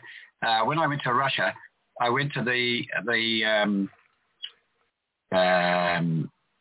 institute. I'm trying to get the name of it right. We had all the physicists there. It was Biophysics Institute in a place called Pushchino, which is a couple of 100 miles south of Moscow. And Simon Schnoll was the man that ran it. And they are the ones that discovered that plutonium doesn't decay randomly. And so before I went there, an American fellow by the name of Fred Thomas, I'd come across him in the days of... what was the thing before the World Wide Web? There was the... ARPANET. No, after that it was the groups. You mean like CompuServe and the various chat groups? There was the different groups that you had. They had names with dots in between them, and you could get in discussion groups on physics or astronomy or music or whatever it was you're interested in. And I came across there in physics, and he was trying to tell people that that when he was at university, they told him that about voltages, and that voltages were only relative. And he said, that doesn't sound right. There must be an absolute value, the others, you can have relative, but absolute must exist. And they all said no, so he set about and made a device that could measure absolute voltages. And then because it was cheaper to get things produced in Russia, he had some Russians producing some of the equipment for him. And he found that the voltage at ground level over the space of a few weeks can vary by hundreds of thousands of volts, which of course is why we get bolts of lightning and stuff, right? Right. It makes a lot of sense when you start thinking about it. Anyway, when I was chatting with him about his work and what he was saying, and other people disagreeing with him, and he found me pleasant because I could understand what he was saying. I told him a bit of my stuff, and he said, the people I'm in touch with in Russia would be interested in this, and he put me in touch with them and the biophysics laboratory, and they were finding all of this stuff, all this fluctuations in plutonium decay, and they found that there are cycles of a year, a month, and a day in plutonium decay. Now, in the West, they've caught up with the year one. They don't acknowledge the rest. The month is the lunar month, of course, the real month, and the day is both the sidereal and the synodic day. So 24 hours, which is coming back to the sun, relative to the sun, but also 23 hours, 56 minutes when you come back relative to the stars. Both of those show up in the data. So I said to them, can I have some of your data, please? And they said, yes, we'll send you some. And it was at that stage they were measuring it every minute, and they had been for 18 years. And they sent me a couple of months of 1 minute data. Before they sent it, I said to them, I predict that there'll be 3 and 6 minute cycles in it. And they said, no, there's none of those. They told me there's only the day, the month, and the year. And I said, I'm going to do the analysis a different way to you, so I'll find them. Anyway, after I found them and I showed them what I'd found, when I arrived over there, this lady, Natalia Udaltsova, she showed me, I've gone through all 18 years doing, we have a method of analysis very similar to the one you described, and these 2 periods are present throughout the whole time of that, through there. So that's very important. So there are 3 and 6 minute cycles in the inner solar system. These are if you take standing waves that the Mercury, Venus, Earth, and Mars doesn't quite fit so well, are on the nodes of those waves, a 3 minute wave will go through those ones, standing wave, and the 6 minute waves. Now, the sun has some cycles in this 3. No, wait, back up. What do you mean goes through them? Yeah. What do you mean goes through them? You're measuring, first of all, what were they measuring on this 18-year period? Not period. They were measuring, each 1 minute they measured how many blips they got on the Geiger counter of plutonium atoms decaying. So this was radioactive decay of what, plutonium? Plutonium, yeah. Okay, so they're using plutonium decay as a clock. They've got 18 years worth of data, the library, and they found on their own a year, a month, and a day cycle in the decay rate variance of plutonium. And you said there should also be 2 and 3 minute cycle variations. 3 and 6 minutes. 3 and 6 minutes, yeah. And they said, well, we haven't seen that. And then you applied your analytical tools. You found it. Yeah. They then went back and looked at their 18 years, and they found it separately from you. Yeah, that's right, through the whole thing. Okay, so what's the 3 and the 6 minute cycle correspond to that you know of? Okay, let me give you the outer planets first, because it's easy to understand, because they're more regular. Saturn, Uranus, Neptune, Pluto. Pluto was a planet when I started doing this. They are very near to 10, 20, 30, and 40 astronomical units from the Sun. Okay. 10 astronomical units is just over 80 minutes. That means they are on the nodes you have every 80 light minutes, you have the node of a 160-minute wave. So if you draw a standing wave centered on the Sun, going out through the outer planets, you pick up Saturn, Uranus, Neptune, Pluto. Jupiter is on a half of that, so it's on a 40 or an 80-minute wave. Now, those waves, 80 and 160 minutes, have been found substantially by a lot of people. Most notably, one Russian named Kotov. I call it Kotov's method that I do the analysis. He found 160 minutes existed in many things. He was aware of the spacing of the planets. It also so happens, if you look at the rotation periods of the planets, Earth and Mars both rotate in about 24 hours. Saturn and Jupiter both rotate in about 10 hours. That's, in one case, 4 times 160 minutes, in the other case, 9 times 160 minutes. In other words, the formula has an n squared in it, just like the formulas in the atomic structure. And the structures that we find at the planetary scale are quite similar to the ones in the atomic scale. So let me see if I get this right. If we take the sun as the center of the system, and we take the planets as roughly circular around it as radial rings, getting bigger and bigger and bigger, these cycles correspond to, at the speed of light, electromagnetic energy crossing the orbit of successive planets. Am I right? Yes. Wow. And yet, the phenomenon is not just electromagnetic. Well, it might not. It might be something else. At one stage you say all gravitational, but I think it is in fact electromagnetic. Okay. Well, of some form of that, yeah. And the inner planets are the same, but with a 6-minute wave, which has a node every 3 minutes, every 3 light minutes. Now, the sun happens to have a 160-minute periodicity in it. And there's been debates about this. This is called the helioseismological, very long word, measurement of sound waves ricocheting back in the sun. Yes. Like that's it's the 3 and 6 minute ones, yes. Like it is quivering, like a bowl of Jello. It's like a whole. It's like a checkerboard, right, with alternate regions up and down. And you can count different numbers around longitudinally and latitudinally. And all these different modes have slightly different periods, but they're concentrated. They used to be called the 5-minute waves.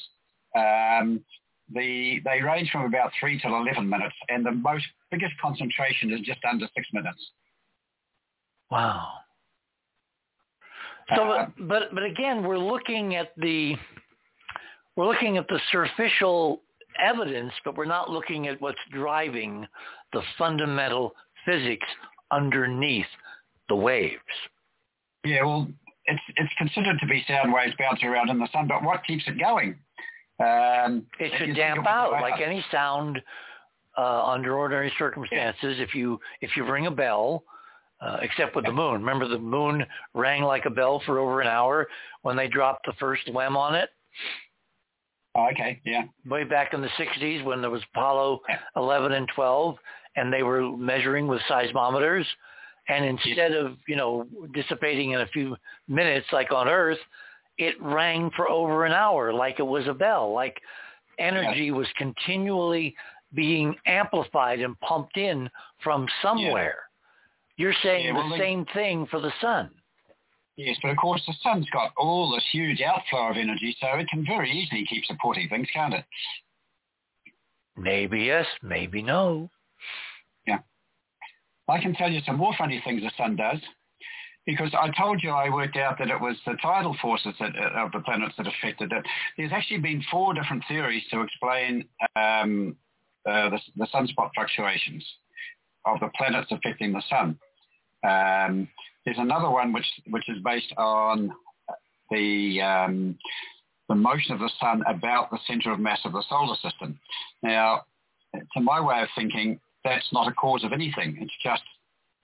Well, you have to explain this, because most people think you've got a star, the sun, and you got planets going around it. But no, the sun is actually moving around a center that's off-center from its physical center, because the planets have mass and they're dragging on the sun gravitationally, so it moves in what's called a barycenter rotation.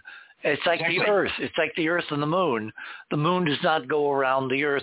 The Moon and the Earth go around a common center, which, because of the mass difference, still is beneath the surface of the Earth. But technically, the Earth is moving in counterpoint to the motion of the Moon. Yeah, you've got it. And in the case of the 4 gas giants, they're the big planets with the big masses. Jupiter has the biggest effect, but none of them on their own will put the center of mass outside the sun. But if they happen to be on the same side, then they will. So the sun is then swinging in a big circle bigger than itself, right? Right. So it's doing loops in space, and people have drawn pictures of how these go, and they can work all that out. That's not a problem. But that on its own, I don't believe that causes something to happen. I'm in agreement. It doesn't. Yeah. So, but there's another thing that happens. First of all, I started trying to calculate the effect. Well, no, let's jump to the answer. Remember that Einstein predicted the effect of the gravity on light as it went past in an eclipse, that they could see starlight coming just past the surface of the sun. Yeah, the gravitational field of the moon, in this case, of the sun during an eclipse, is bending the light, literally acting like a gravitational lens. Yeah, and it bends twice as much as would be predicted under Newtonian gravity. Now, people say Newtonian gravity didn't predict that, but it does, and Newton was aware of it himself.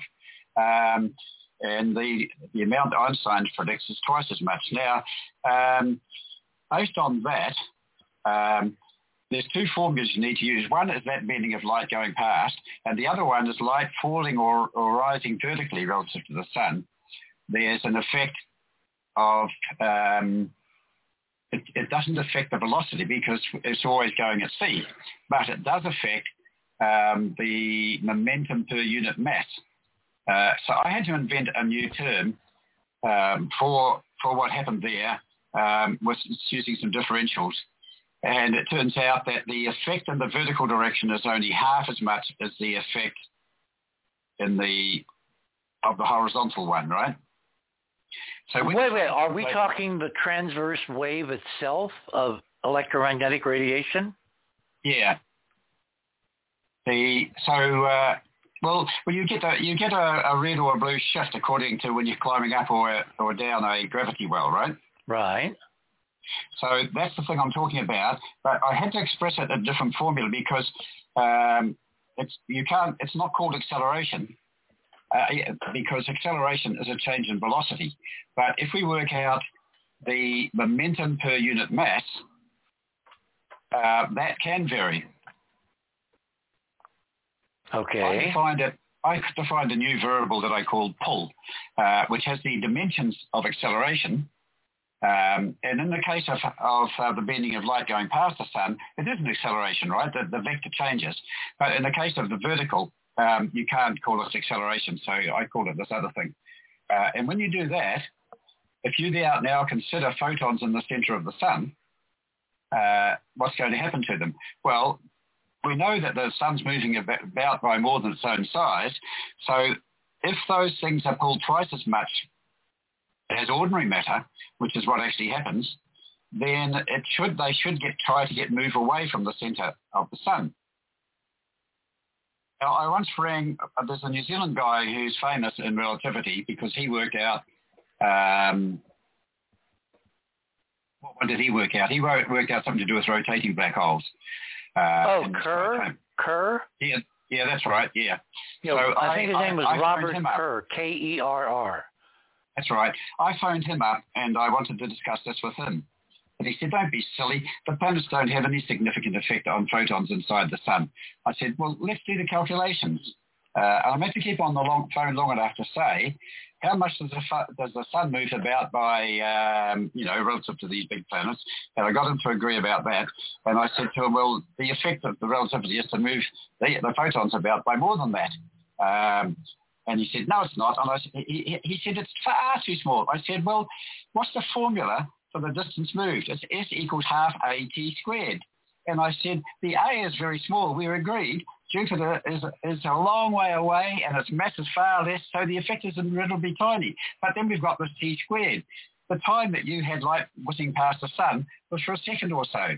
This is happening. The planets are above or below the plane of the sun's equator for decades at a time. And when you square decades divided by seconds, you undo all that tininess and produce something quite significant.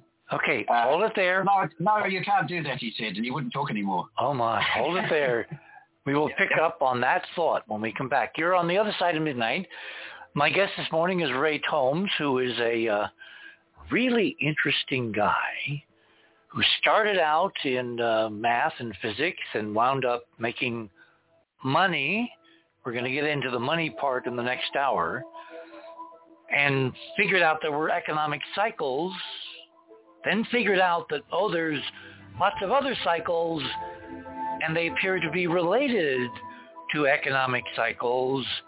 And we're going to talk about the cross between theory, research, and practicality, where all this knowledge can be used, if you get it and you got the right computer, to make you a tidy sum. Maybe. You're on the other side of midnight. My name is Richard C. Hoagland. We shall return.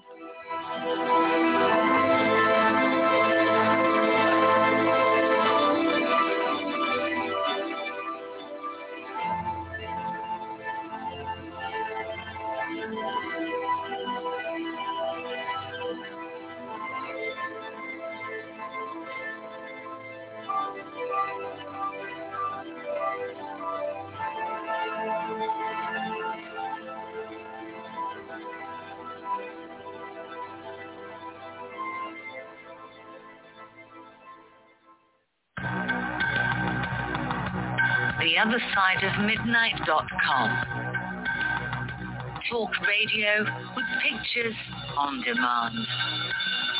Liberate your hyperdimensional time scale and non-linearly access over 400 hours of conversation at the cutting edge of science and thought.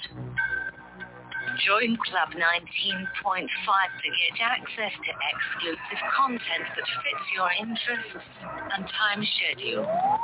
Filter episodes by guest or subject. Membership costs $9.95 a month, 33 cents a day. Listen while you travel or as an environment for your endeavors. 8 cents an episode, 2.5 cents per hour of content. theothersideofmidnight.com.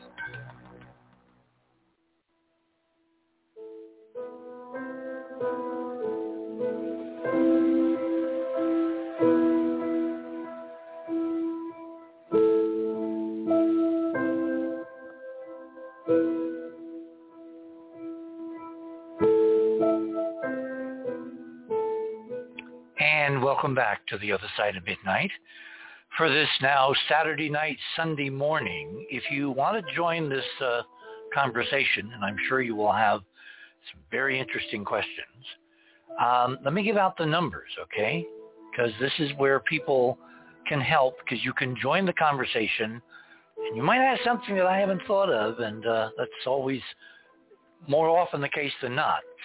So if you want to call in, 917-889-8802, 917-889-8802, 917-889-8802. And we've got someone from New York City who I'm not, they disappeared. They decided they did not want to ask a question, or they got cut off the internet, or a sparrow landed on their landline, or whatever. Anyway, Ray, what I want to do is I want to turn back to the evolution of the foundation from a bunch of people very plugged in, you know, the creme de la creme de la creme, from science to corporate literacy to money making to God knows what.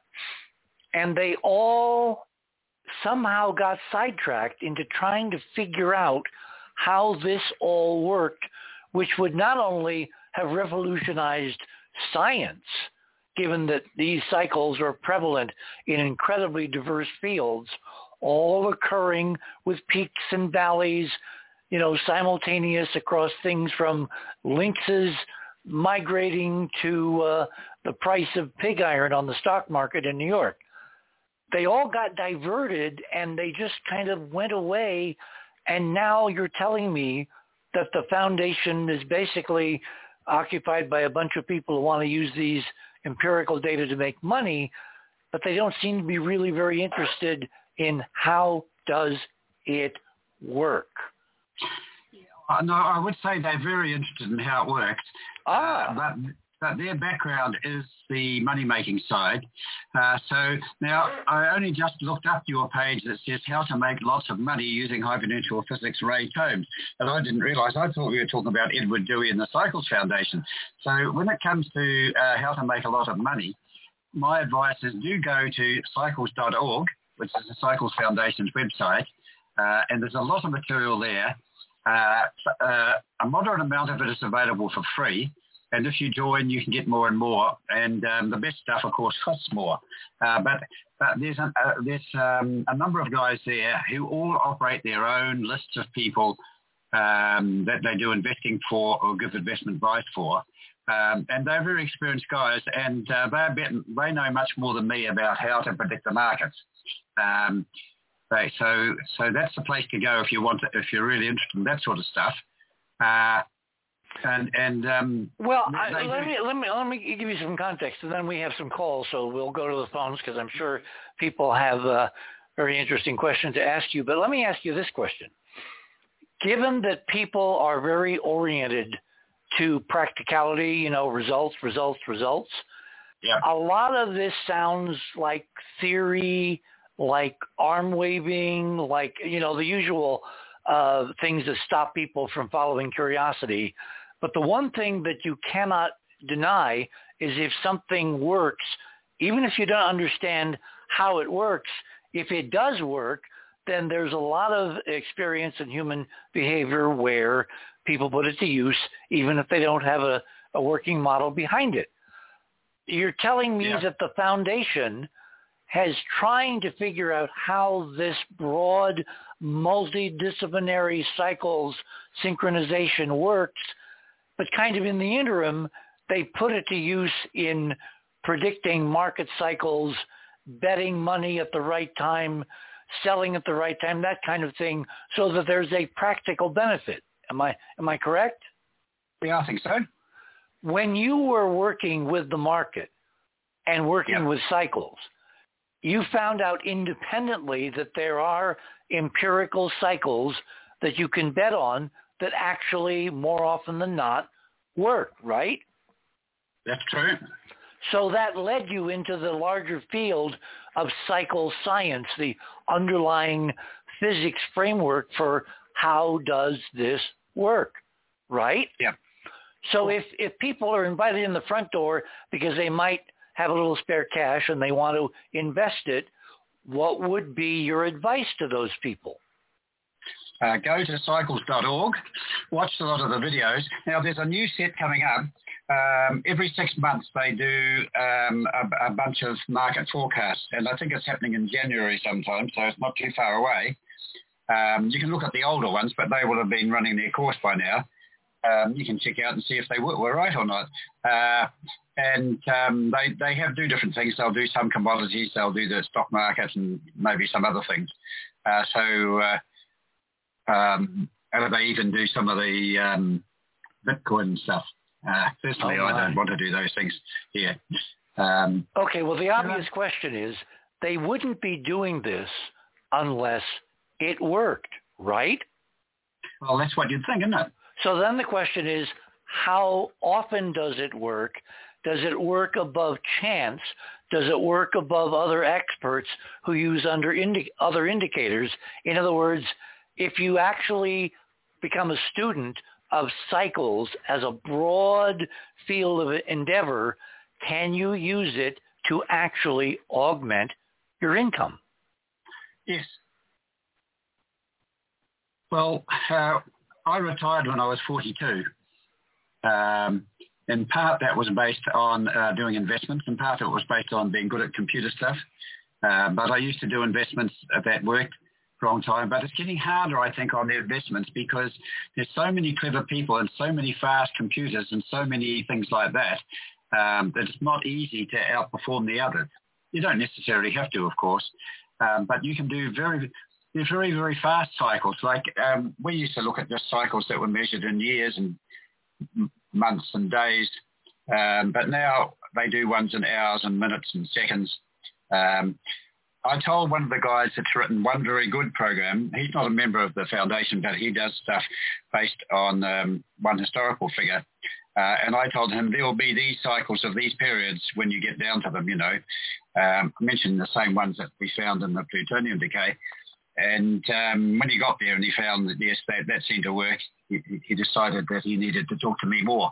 But I don't try to make money out of those. I just, I've got enough money for my meager tastes.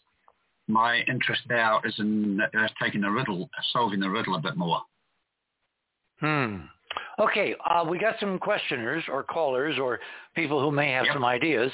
Let me give out the numbers again if you want to talk to Ray and ask him, obviously, anything from how he got into this to how he understood cycles well enough to be able to retire at 42, which is not a mean feat, to the fundamental theories of how does this work. Call 917-889-8802. 917-889-8802. And we got someone calling from area code 508 who has, I believe, a question. You're on the air. Can we have your... Hi, Ray. I have 3 quick questions for you. Can we have your first name? It's Jonathan. Hi, John. Hi, Richard. Hi. Hi, Jonathan. First question. Let's just say there was a civilization on Mars long ago, would they have the same cycles, life cycles and such that we do?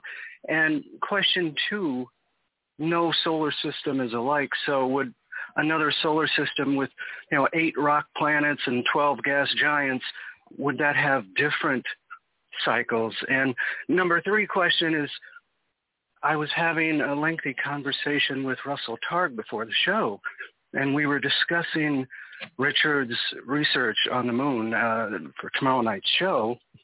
And, Russell worked with Ingo Swann, who remote viewed them and wrote a book called Penetration about it, and he remote viewed Jupiter as well.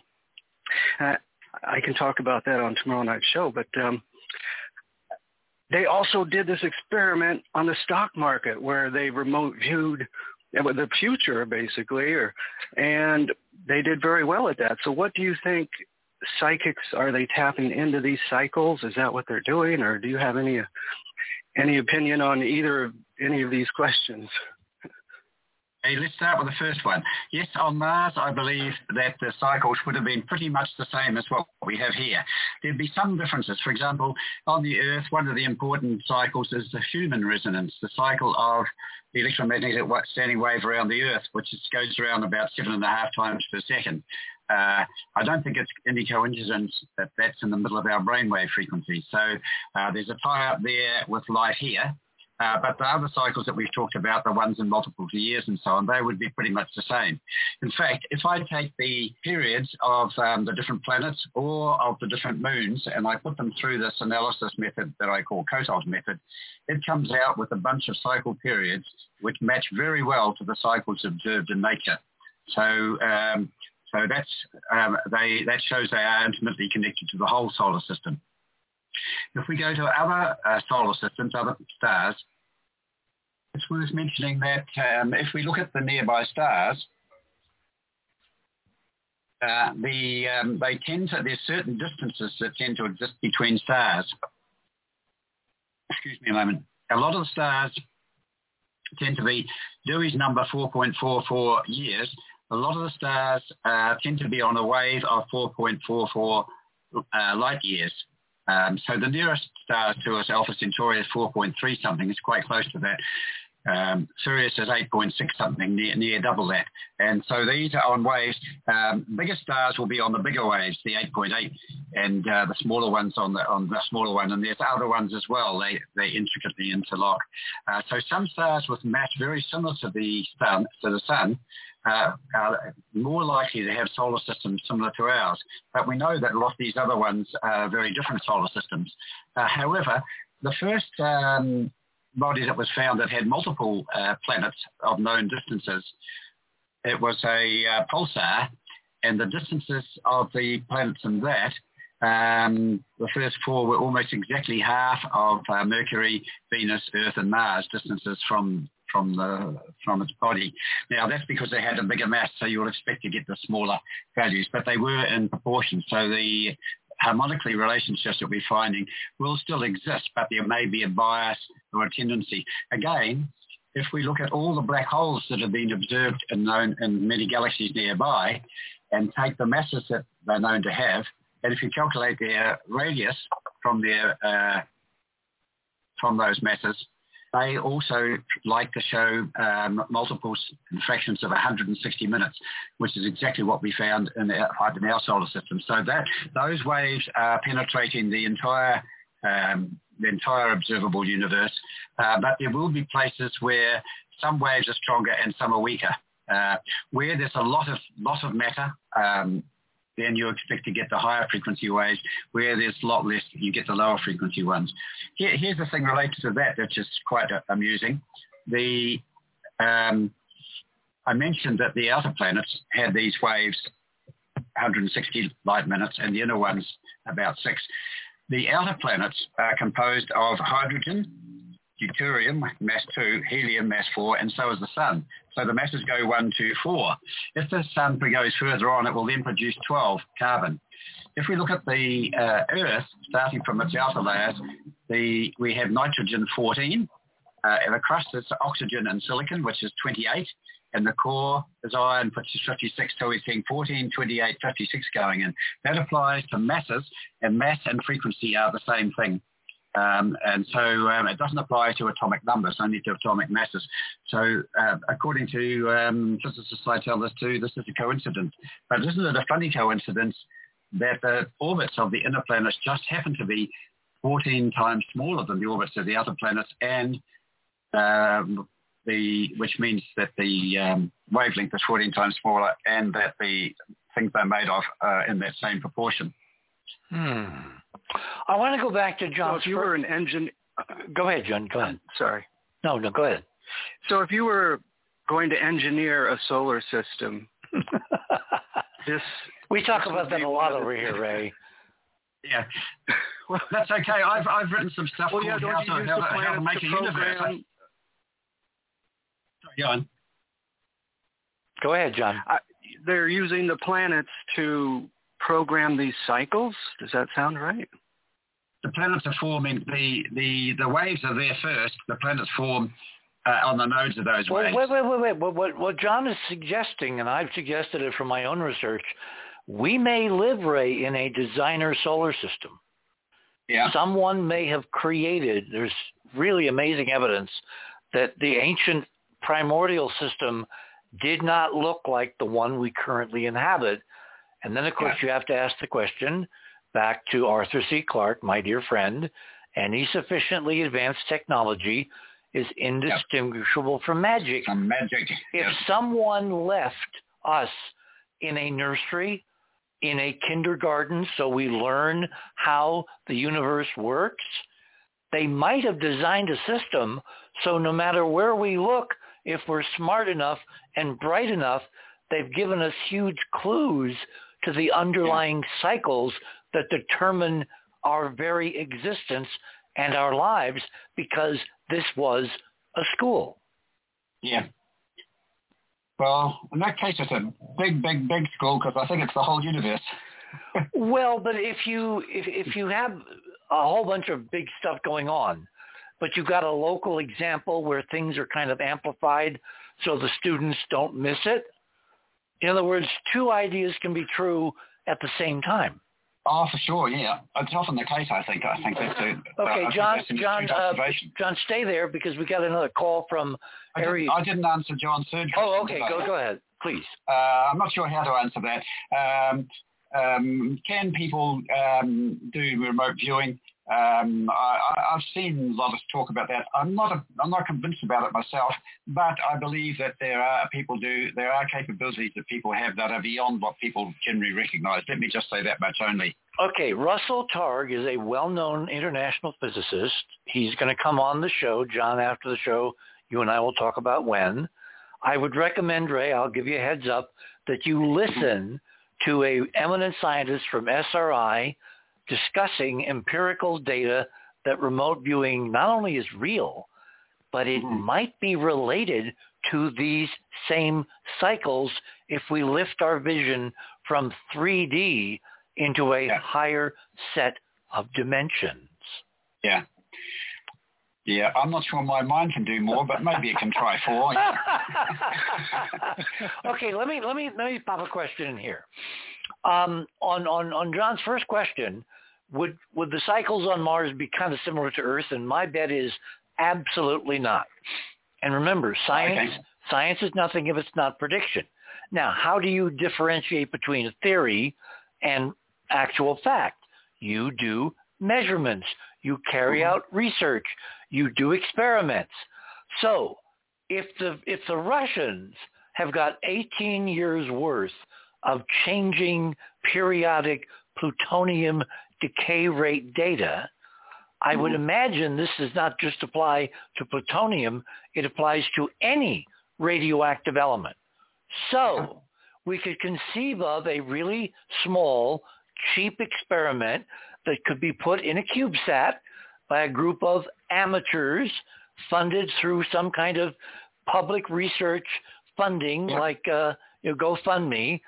And we basically put a CubeSat in orbit around Mars, and we measure the decay rate of some readily available isotope. And I'm betting dollars to Navy beans that the Martian environment will give us a totally different decay periodicity from that which the Russians have measured on Earth. Yeah. Well, I'd agree with that because we've got the Earth day and the lunar month and the Earth year being detected. So we would expect those to be different on Mars, wouldn't we?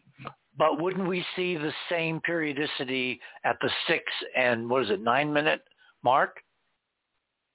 Mars is a funny one because when we look at the planetary orbits, the outer planets are very regular spacings. The inner planets are a bit rough, and Mars is way off. Well, our friend Tom Van Flandern had a reason for that, which we'll talk about on the next show, where we're going to do physics theories to explain cycles. That's going to be fun. That's going to be a lot of fun. Yeah. Yeah. Okay. Hi, Rich. Yes, Keith. Did anybody take into account the cycles that actually was Inky told us about the cycles when their planet comes back every 3,600 Oh, the 3,600 year cycle. Yeah, and every time it comes back, we get droughts, we get climate change.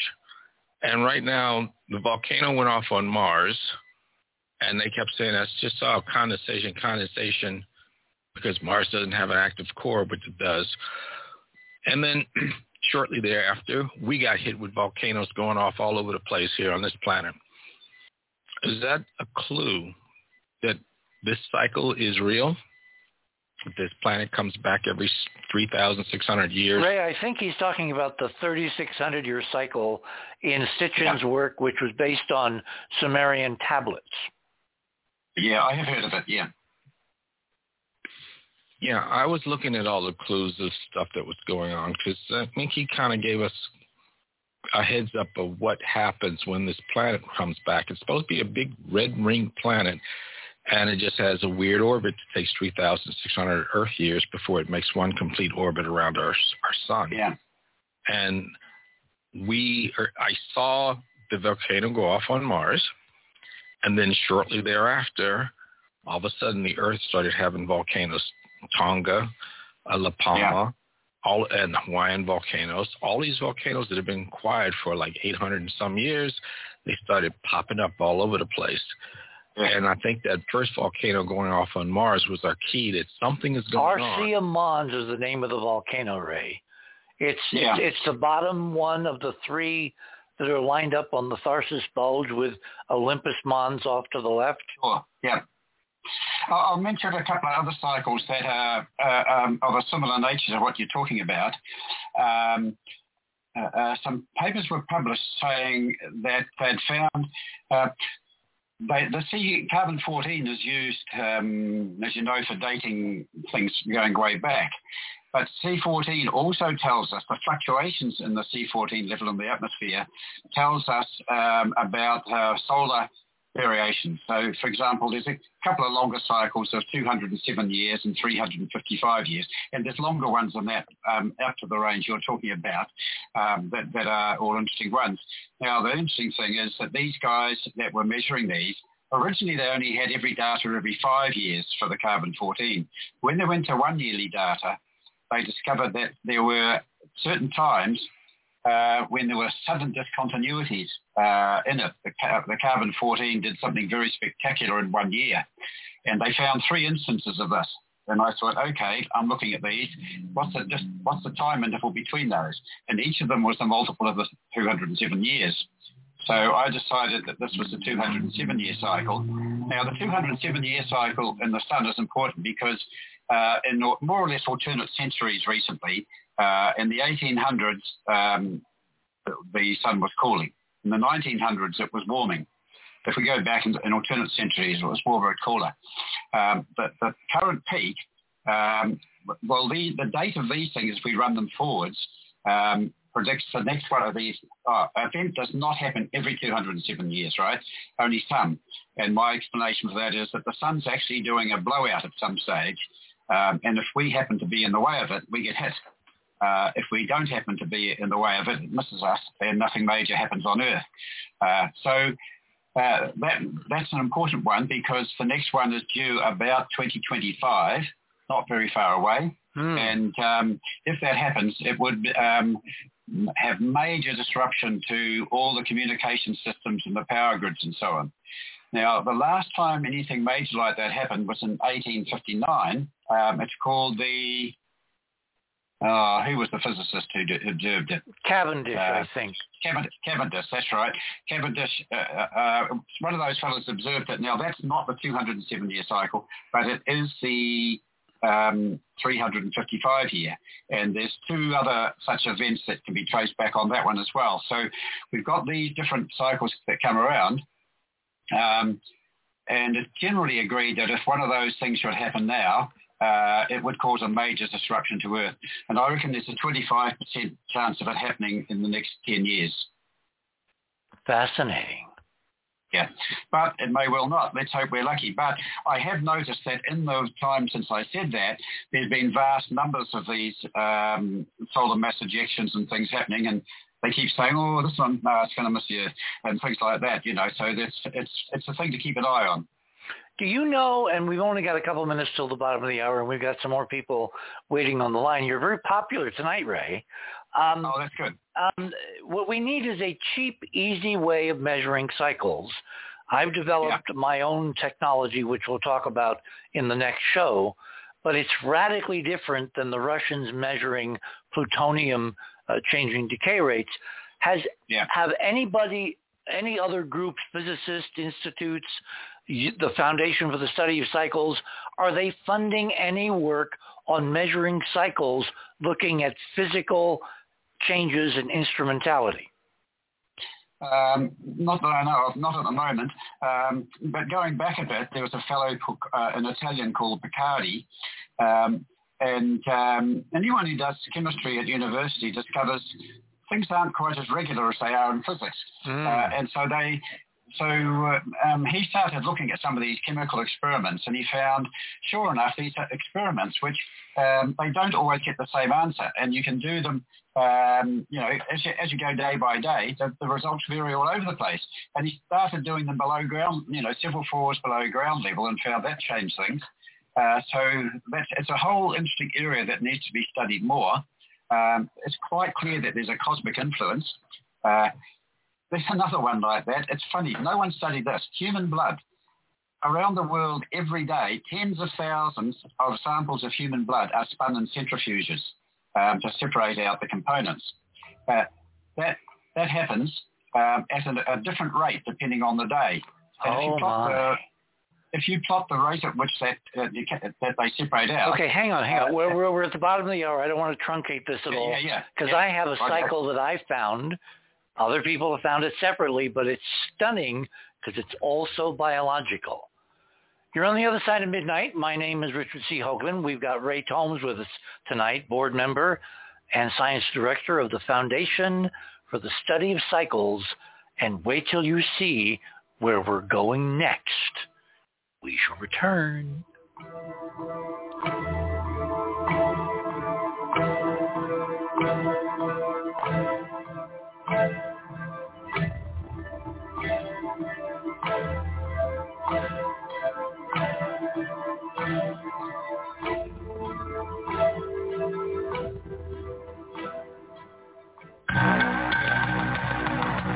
theothersideofmidnight.com. Talk radio with pictures on demand. Liberate your hyperdimensional time scale and non-linearly access over 400 hours of conversation at the cutting edge of science and thought. Join Club 19.5 to get access to exclusive content that fits your interests and time schedule. Filter episodes by guest or subject. Membership costs $9.95 a month, 33 cents a day. Listen while you travel or as an environment for your endeavors. 8 cents an episode, 2.5 cents per hour of content. theothersideofmidnight.com.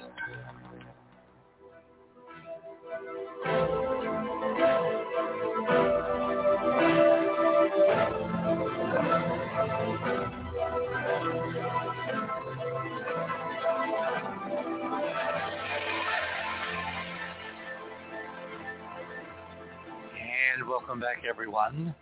Last half hour to go on this Saturday night, Sunday morning edition of The Other Side of Midnight. We're delving into cycles, and we're doing it deliberately at the empirical, what do we observe level. And when we do part 2, and there may be a part 3 and a 4, and we'll get into the theory, and there are 2 theories, at least I'm aware of, 2 theories on the table. One is Ray's, the harmonic theory, and then there's mine, the hyperdimensional torsion field physics theory, and it will be fascinating. I mean, really fascinating to compare notes, because again, science is nothing if it's not prediction. Can we, each separate theory, separately predict a phenomenology, a periodicity, an underlying control mechanism for something now that appears to synchronize multiple 3-dimensional phenomenon across a huge swath of disciplines and occurrences and phenomenologies, and yet there doesn't appear to be one common driver, at least not to current science. Okay, we've got some other callers here. Let me get rid of this, which means I have to move that out of the way. Area code 727, stay where you are, John. 727, you are on the air. Yes, I was wondering, would all the sign in, please. Hang on. Sign in with your name. What's your first name? Oh, my name is Steve. My name is Stephen. Sorry about that.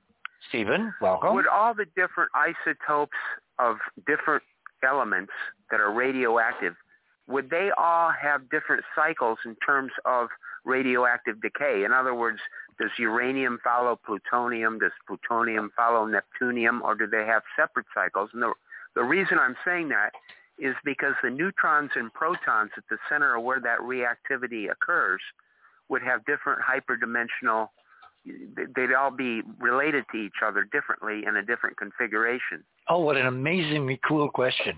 Ray? Did we lose Ray? Unmute. Don't tell me we lost Ray. Oh, boy. No, he's still there. Ray, unmute. Hit your unmute button. Oh, see, we don't hear. Okay, hang on a second. It may be. Oh, my bad. Sorry, guys. Muted me. There you are. You muted me, didn't you? I muted you. Yeah, well, I have to do that. In case I coughed during the other bits. See, that's why the Skype window is so important. Yes. So the Russians found that the radioactive decay, the fluctuations they got in that, and they made these histograms of what happens over a period of time. Did they share these all with you, and can you share them with us? I can, yeah, sure. There's some paper. If you look at Cycles Research Institute, the blog, Cycles Research Institute blog, it's called cyclesresearchinstitute.wordpress.com. You will find on there, look for Simon Schnoll, Shnoll. You'll find a number of things to do within there, and these are all connected with that. So they found that both the plutonium decay, also the chemical experiments that they had and other ones, all showed the same pattern. So there's one thing causing it all. That's not to say there may not be some possible variations.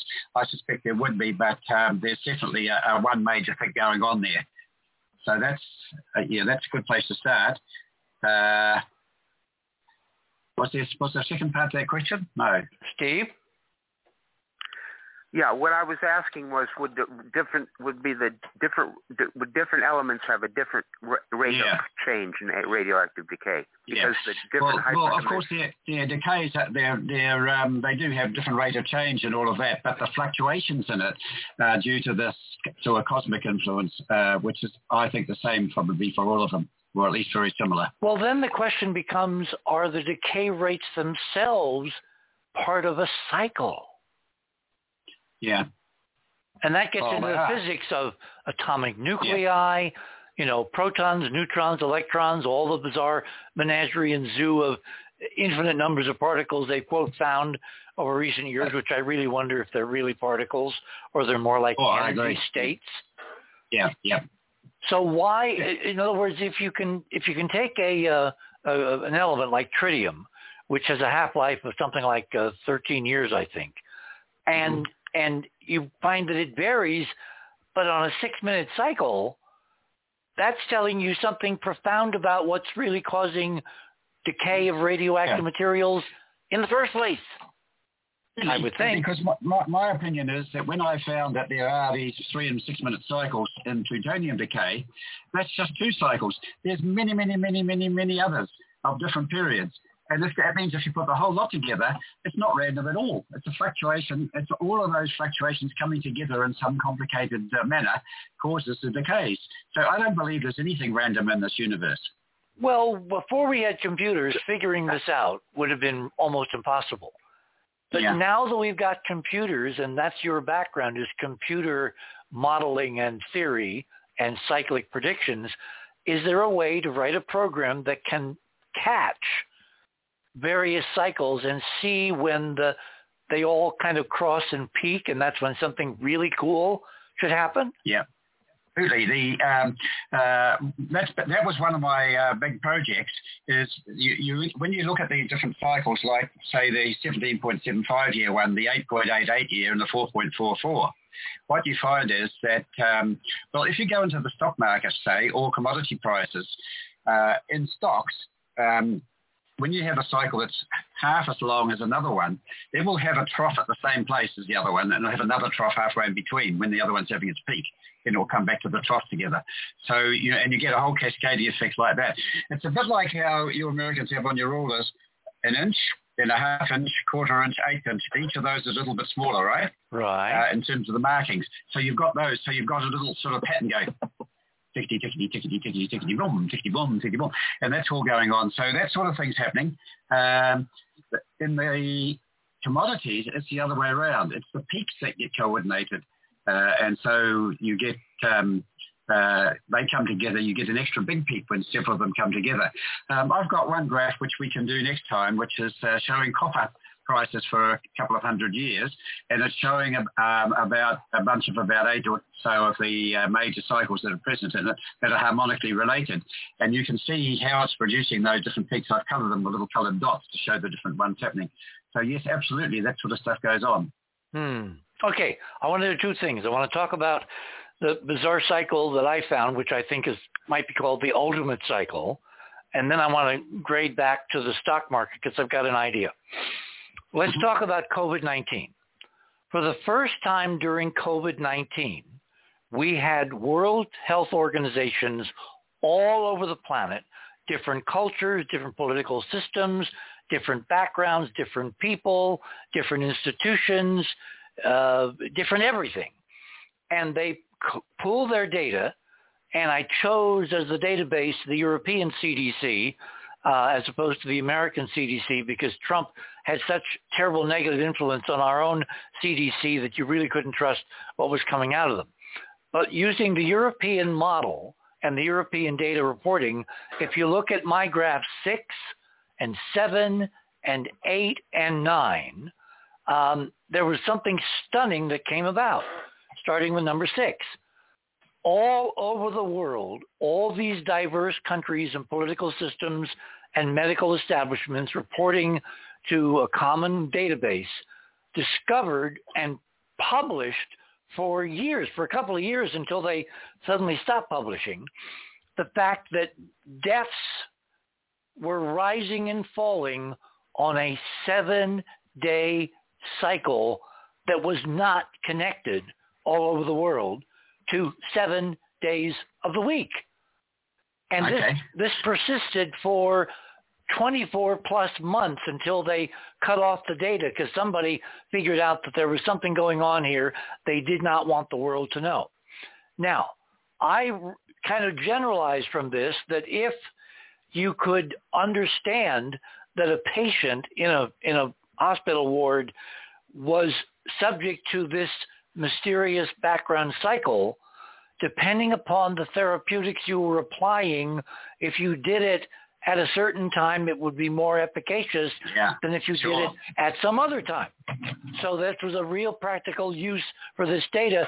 But the more I looked at it, and as you can see, I've organized some of these graphs. The first one is worldwide up until September 12th of 2020. Then the next one shows two different hemispheres, north and south.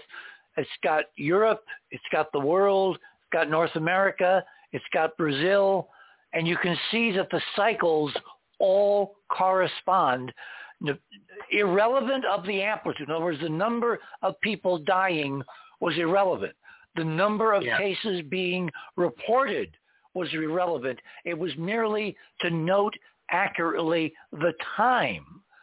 And when they did that, and computers are very good at doing that, all over the world we have this stunning 7-day cycle. Number 8 is my demonstration of how they're incredibly correlated between the hemispheres. And the 9th graph simply shows that this goes on and on and on. And the last measurement on that graph was June of 2021. Here's my point. Given that we only had the political will to measure these deaths because of a global pandemic and apply resources worldwide, is it not possible, Ray, that we're simply looking at the human component of deaths of all forms of life, Earth, on the same 7-day cycle? And if it's not connected to the calendar, to the week, then what could be causing it, and how does it apparently determine life and death on Earth? Now, when I do analysis of all the moons in the solar system and the planets, it does show up 7, 14, 28 days, 84 days, and some other cycles, right? Right. The Russians frequently report oscillations in various electromagnetic phenomena around the Earth of 3.5, 7, 14, 28 days. So those cycles do exist. Of course, from the point of view of the sun, it rotates in 26 days, but 28 days as seen from the Earth. And because of the neutral sheet crossings, there's usually 4 of them. That means you do get a 7-day cycle in particles hitting the Earth, which is also explains why people have noticed that quite often if it rains on one weekend, it'll do it for a number of weeks in a row. So those things are all connected. I think you found that. Now, how do I find this graph of yours? I haven't got to the right place yet. You just click on my name under the banner at the top of the guest page, and that will take you to, and then it has you next to me. Fast links to items. Click on my name or your name, and it takes you to both sets of graphs on the guest page, which is a click from the main page on the banner. I'm on the other side of midnight. I'm seeing tonight's live show. Click on that banner for tonight's show. The banner. The other side of midnight. Click on that. No. Click on your name on the banner. How to make a lot of money out using hyperdimensional physics. On that banner, right. Click on the banner. That takes you to the guest page. Right under there, it says fast links to items with your name and my name. Fast links to items. Click on my name. Click on your name. Here we go. And go down to 6, 7, 8, and 9. Rightio. I think I'm in the right place. Yeah, okay, right. Yes, I saw those earlier, but I've lost track of them. Okay, 6, 7, 8, and 9. Now, there's a couple of virologists in Illinois, I think, who also tripped over this, and they published a paper, and then it disappeared. And I'm trying to get back to them because I want to get them on the show because they separately came to the same idea. This is not connected with the week because we're looking at Muslim countries, we're looking at Jewish countries, we're looking at completely different calendrical systems.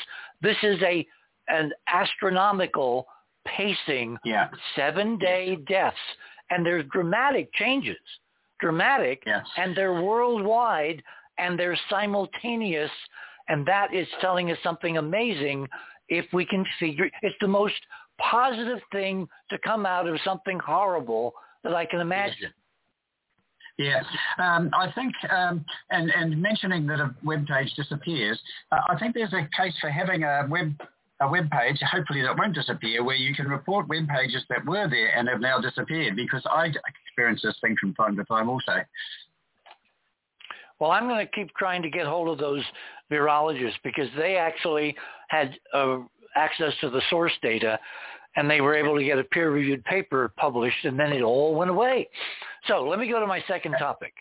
Go ahead. You know about the Wayback Machine, do you? Yes, of course. Okay, that's all right. Yep.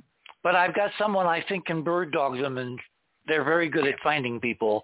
So now that you've been on, I'm going to immediately make another effort now that we're kind of in this post-COVID hysteria that we were in where, you can actually talk about real science and people might listen. Okay, let me go to my second idea.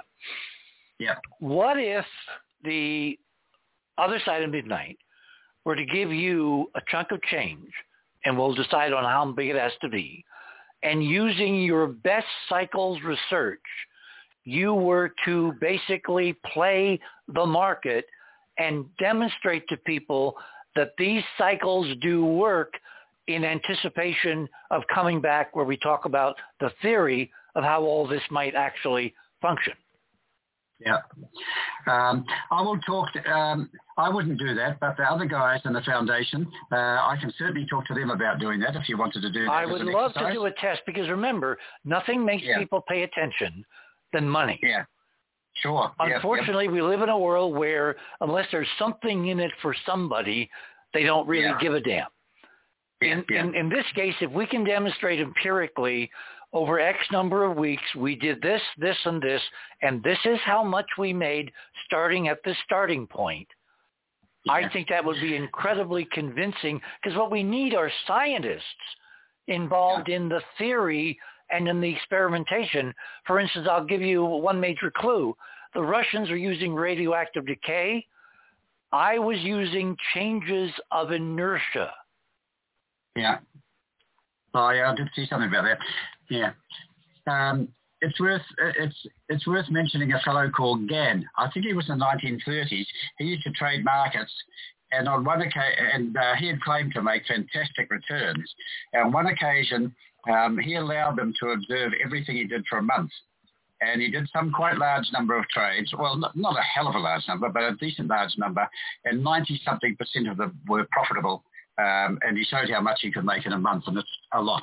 Oh, wait a minute. And this was in the 1930s? I think about the 1930s, yeah. This is pre no computers. It was, pencil, paper.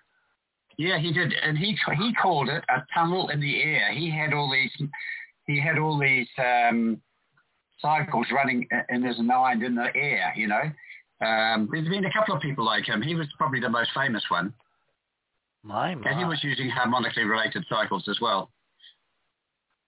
Okay. So is this related to like in Stonehenge, Maria Wheatley discovered that as you walk back in the day when Stonehenge was new and all the stones were up, you had these circles within circles.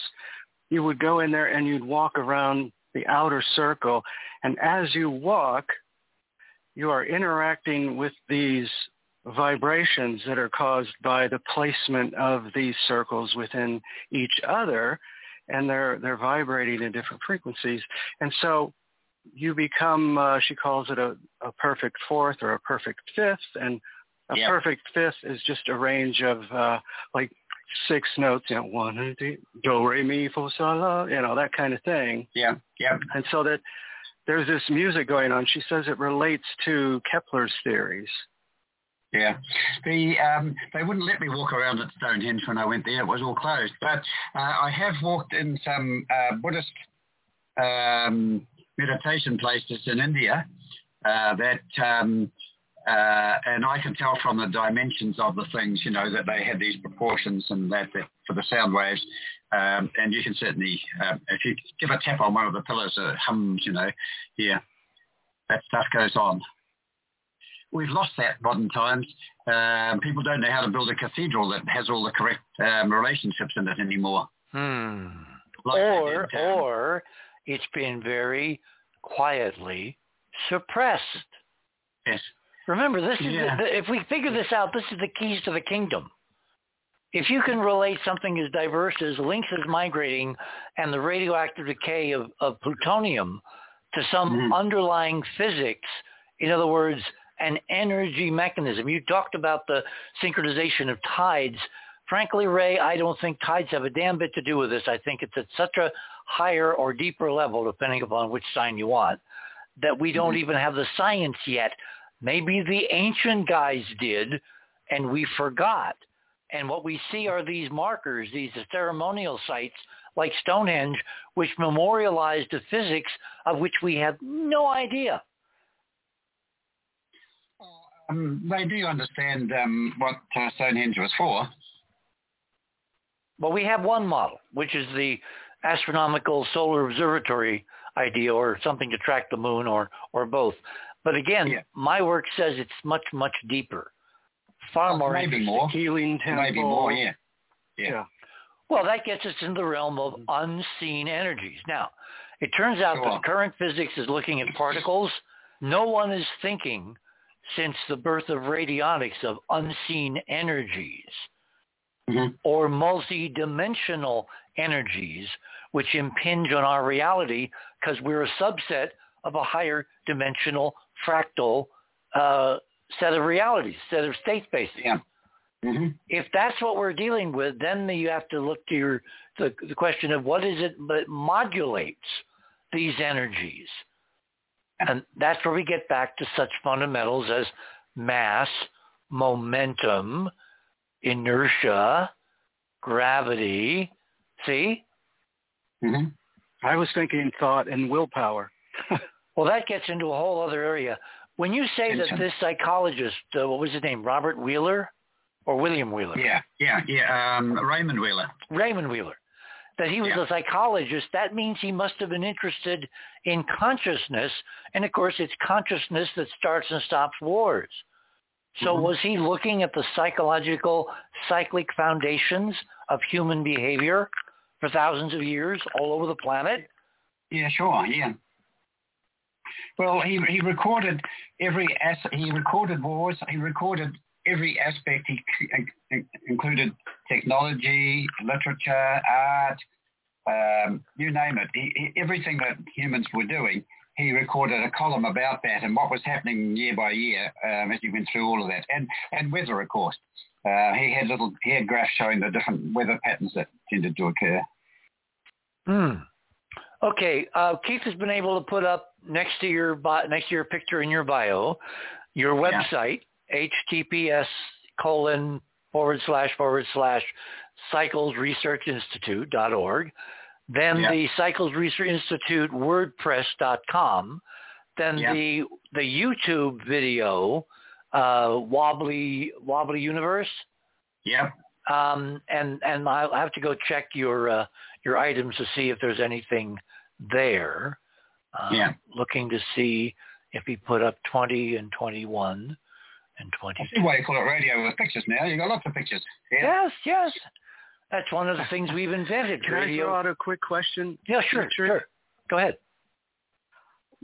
Ray, what does this say about radiocarbon dating? Can we trust the dates that are given to us by scientists when they use this method to... Cool question.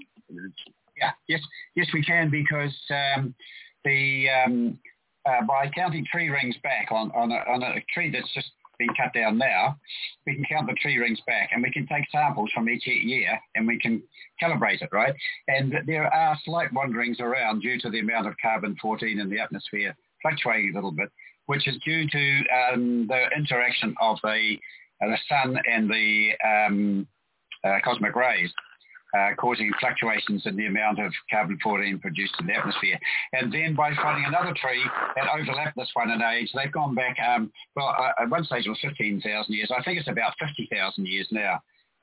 So anything that's been found that's got wood or something similar in it that's in that period of time can be carbon dated quite accurately. Occasionally there'll be 2 or 3 values that will fit, and they can't say for certain which one it is.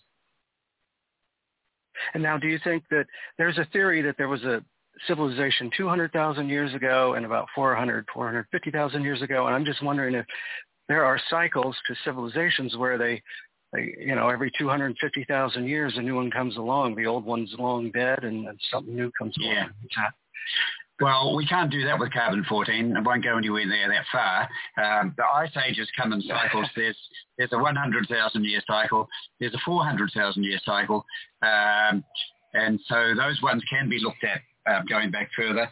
But I don't know what evidence there is for civilizations. I haven't seen anyone that's put together something that's civilizations over that sort of time periods. Do you think there were civilizations before us? Everything I see says that people were in the Americas and other parts of the world long before what people thought they were.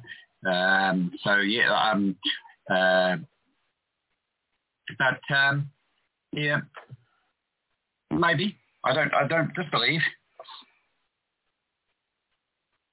Well, as a scientist, one takes empirical evidence where one finds it, and there's all kinds of evidence that we are not the first high-tech civilization, which then, of course, opens up the question, why aren't they here also? And what happened to them? And is this historical analysis of cycles, can you expand it fractally so it covers much longer periods of time? And then, of course, that opens the question, well, if you have these longer cycles that literally make or break civilizations, 90 seconds, how does that work? Hey, guys, we are basically out of time. That was the magic waving of the wand, Ray. Thank you. John, thank you. Hey, Richard, it's been fun. See you on the other side. Ray, don't go anywhere, because we have a kind of a debrief after the show for a few minutes. Sure. My guest this morning has been Ray Tomes.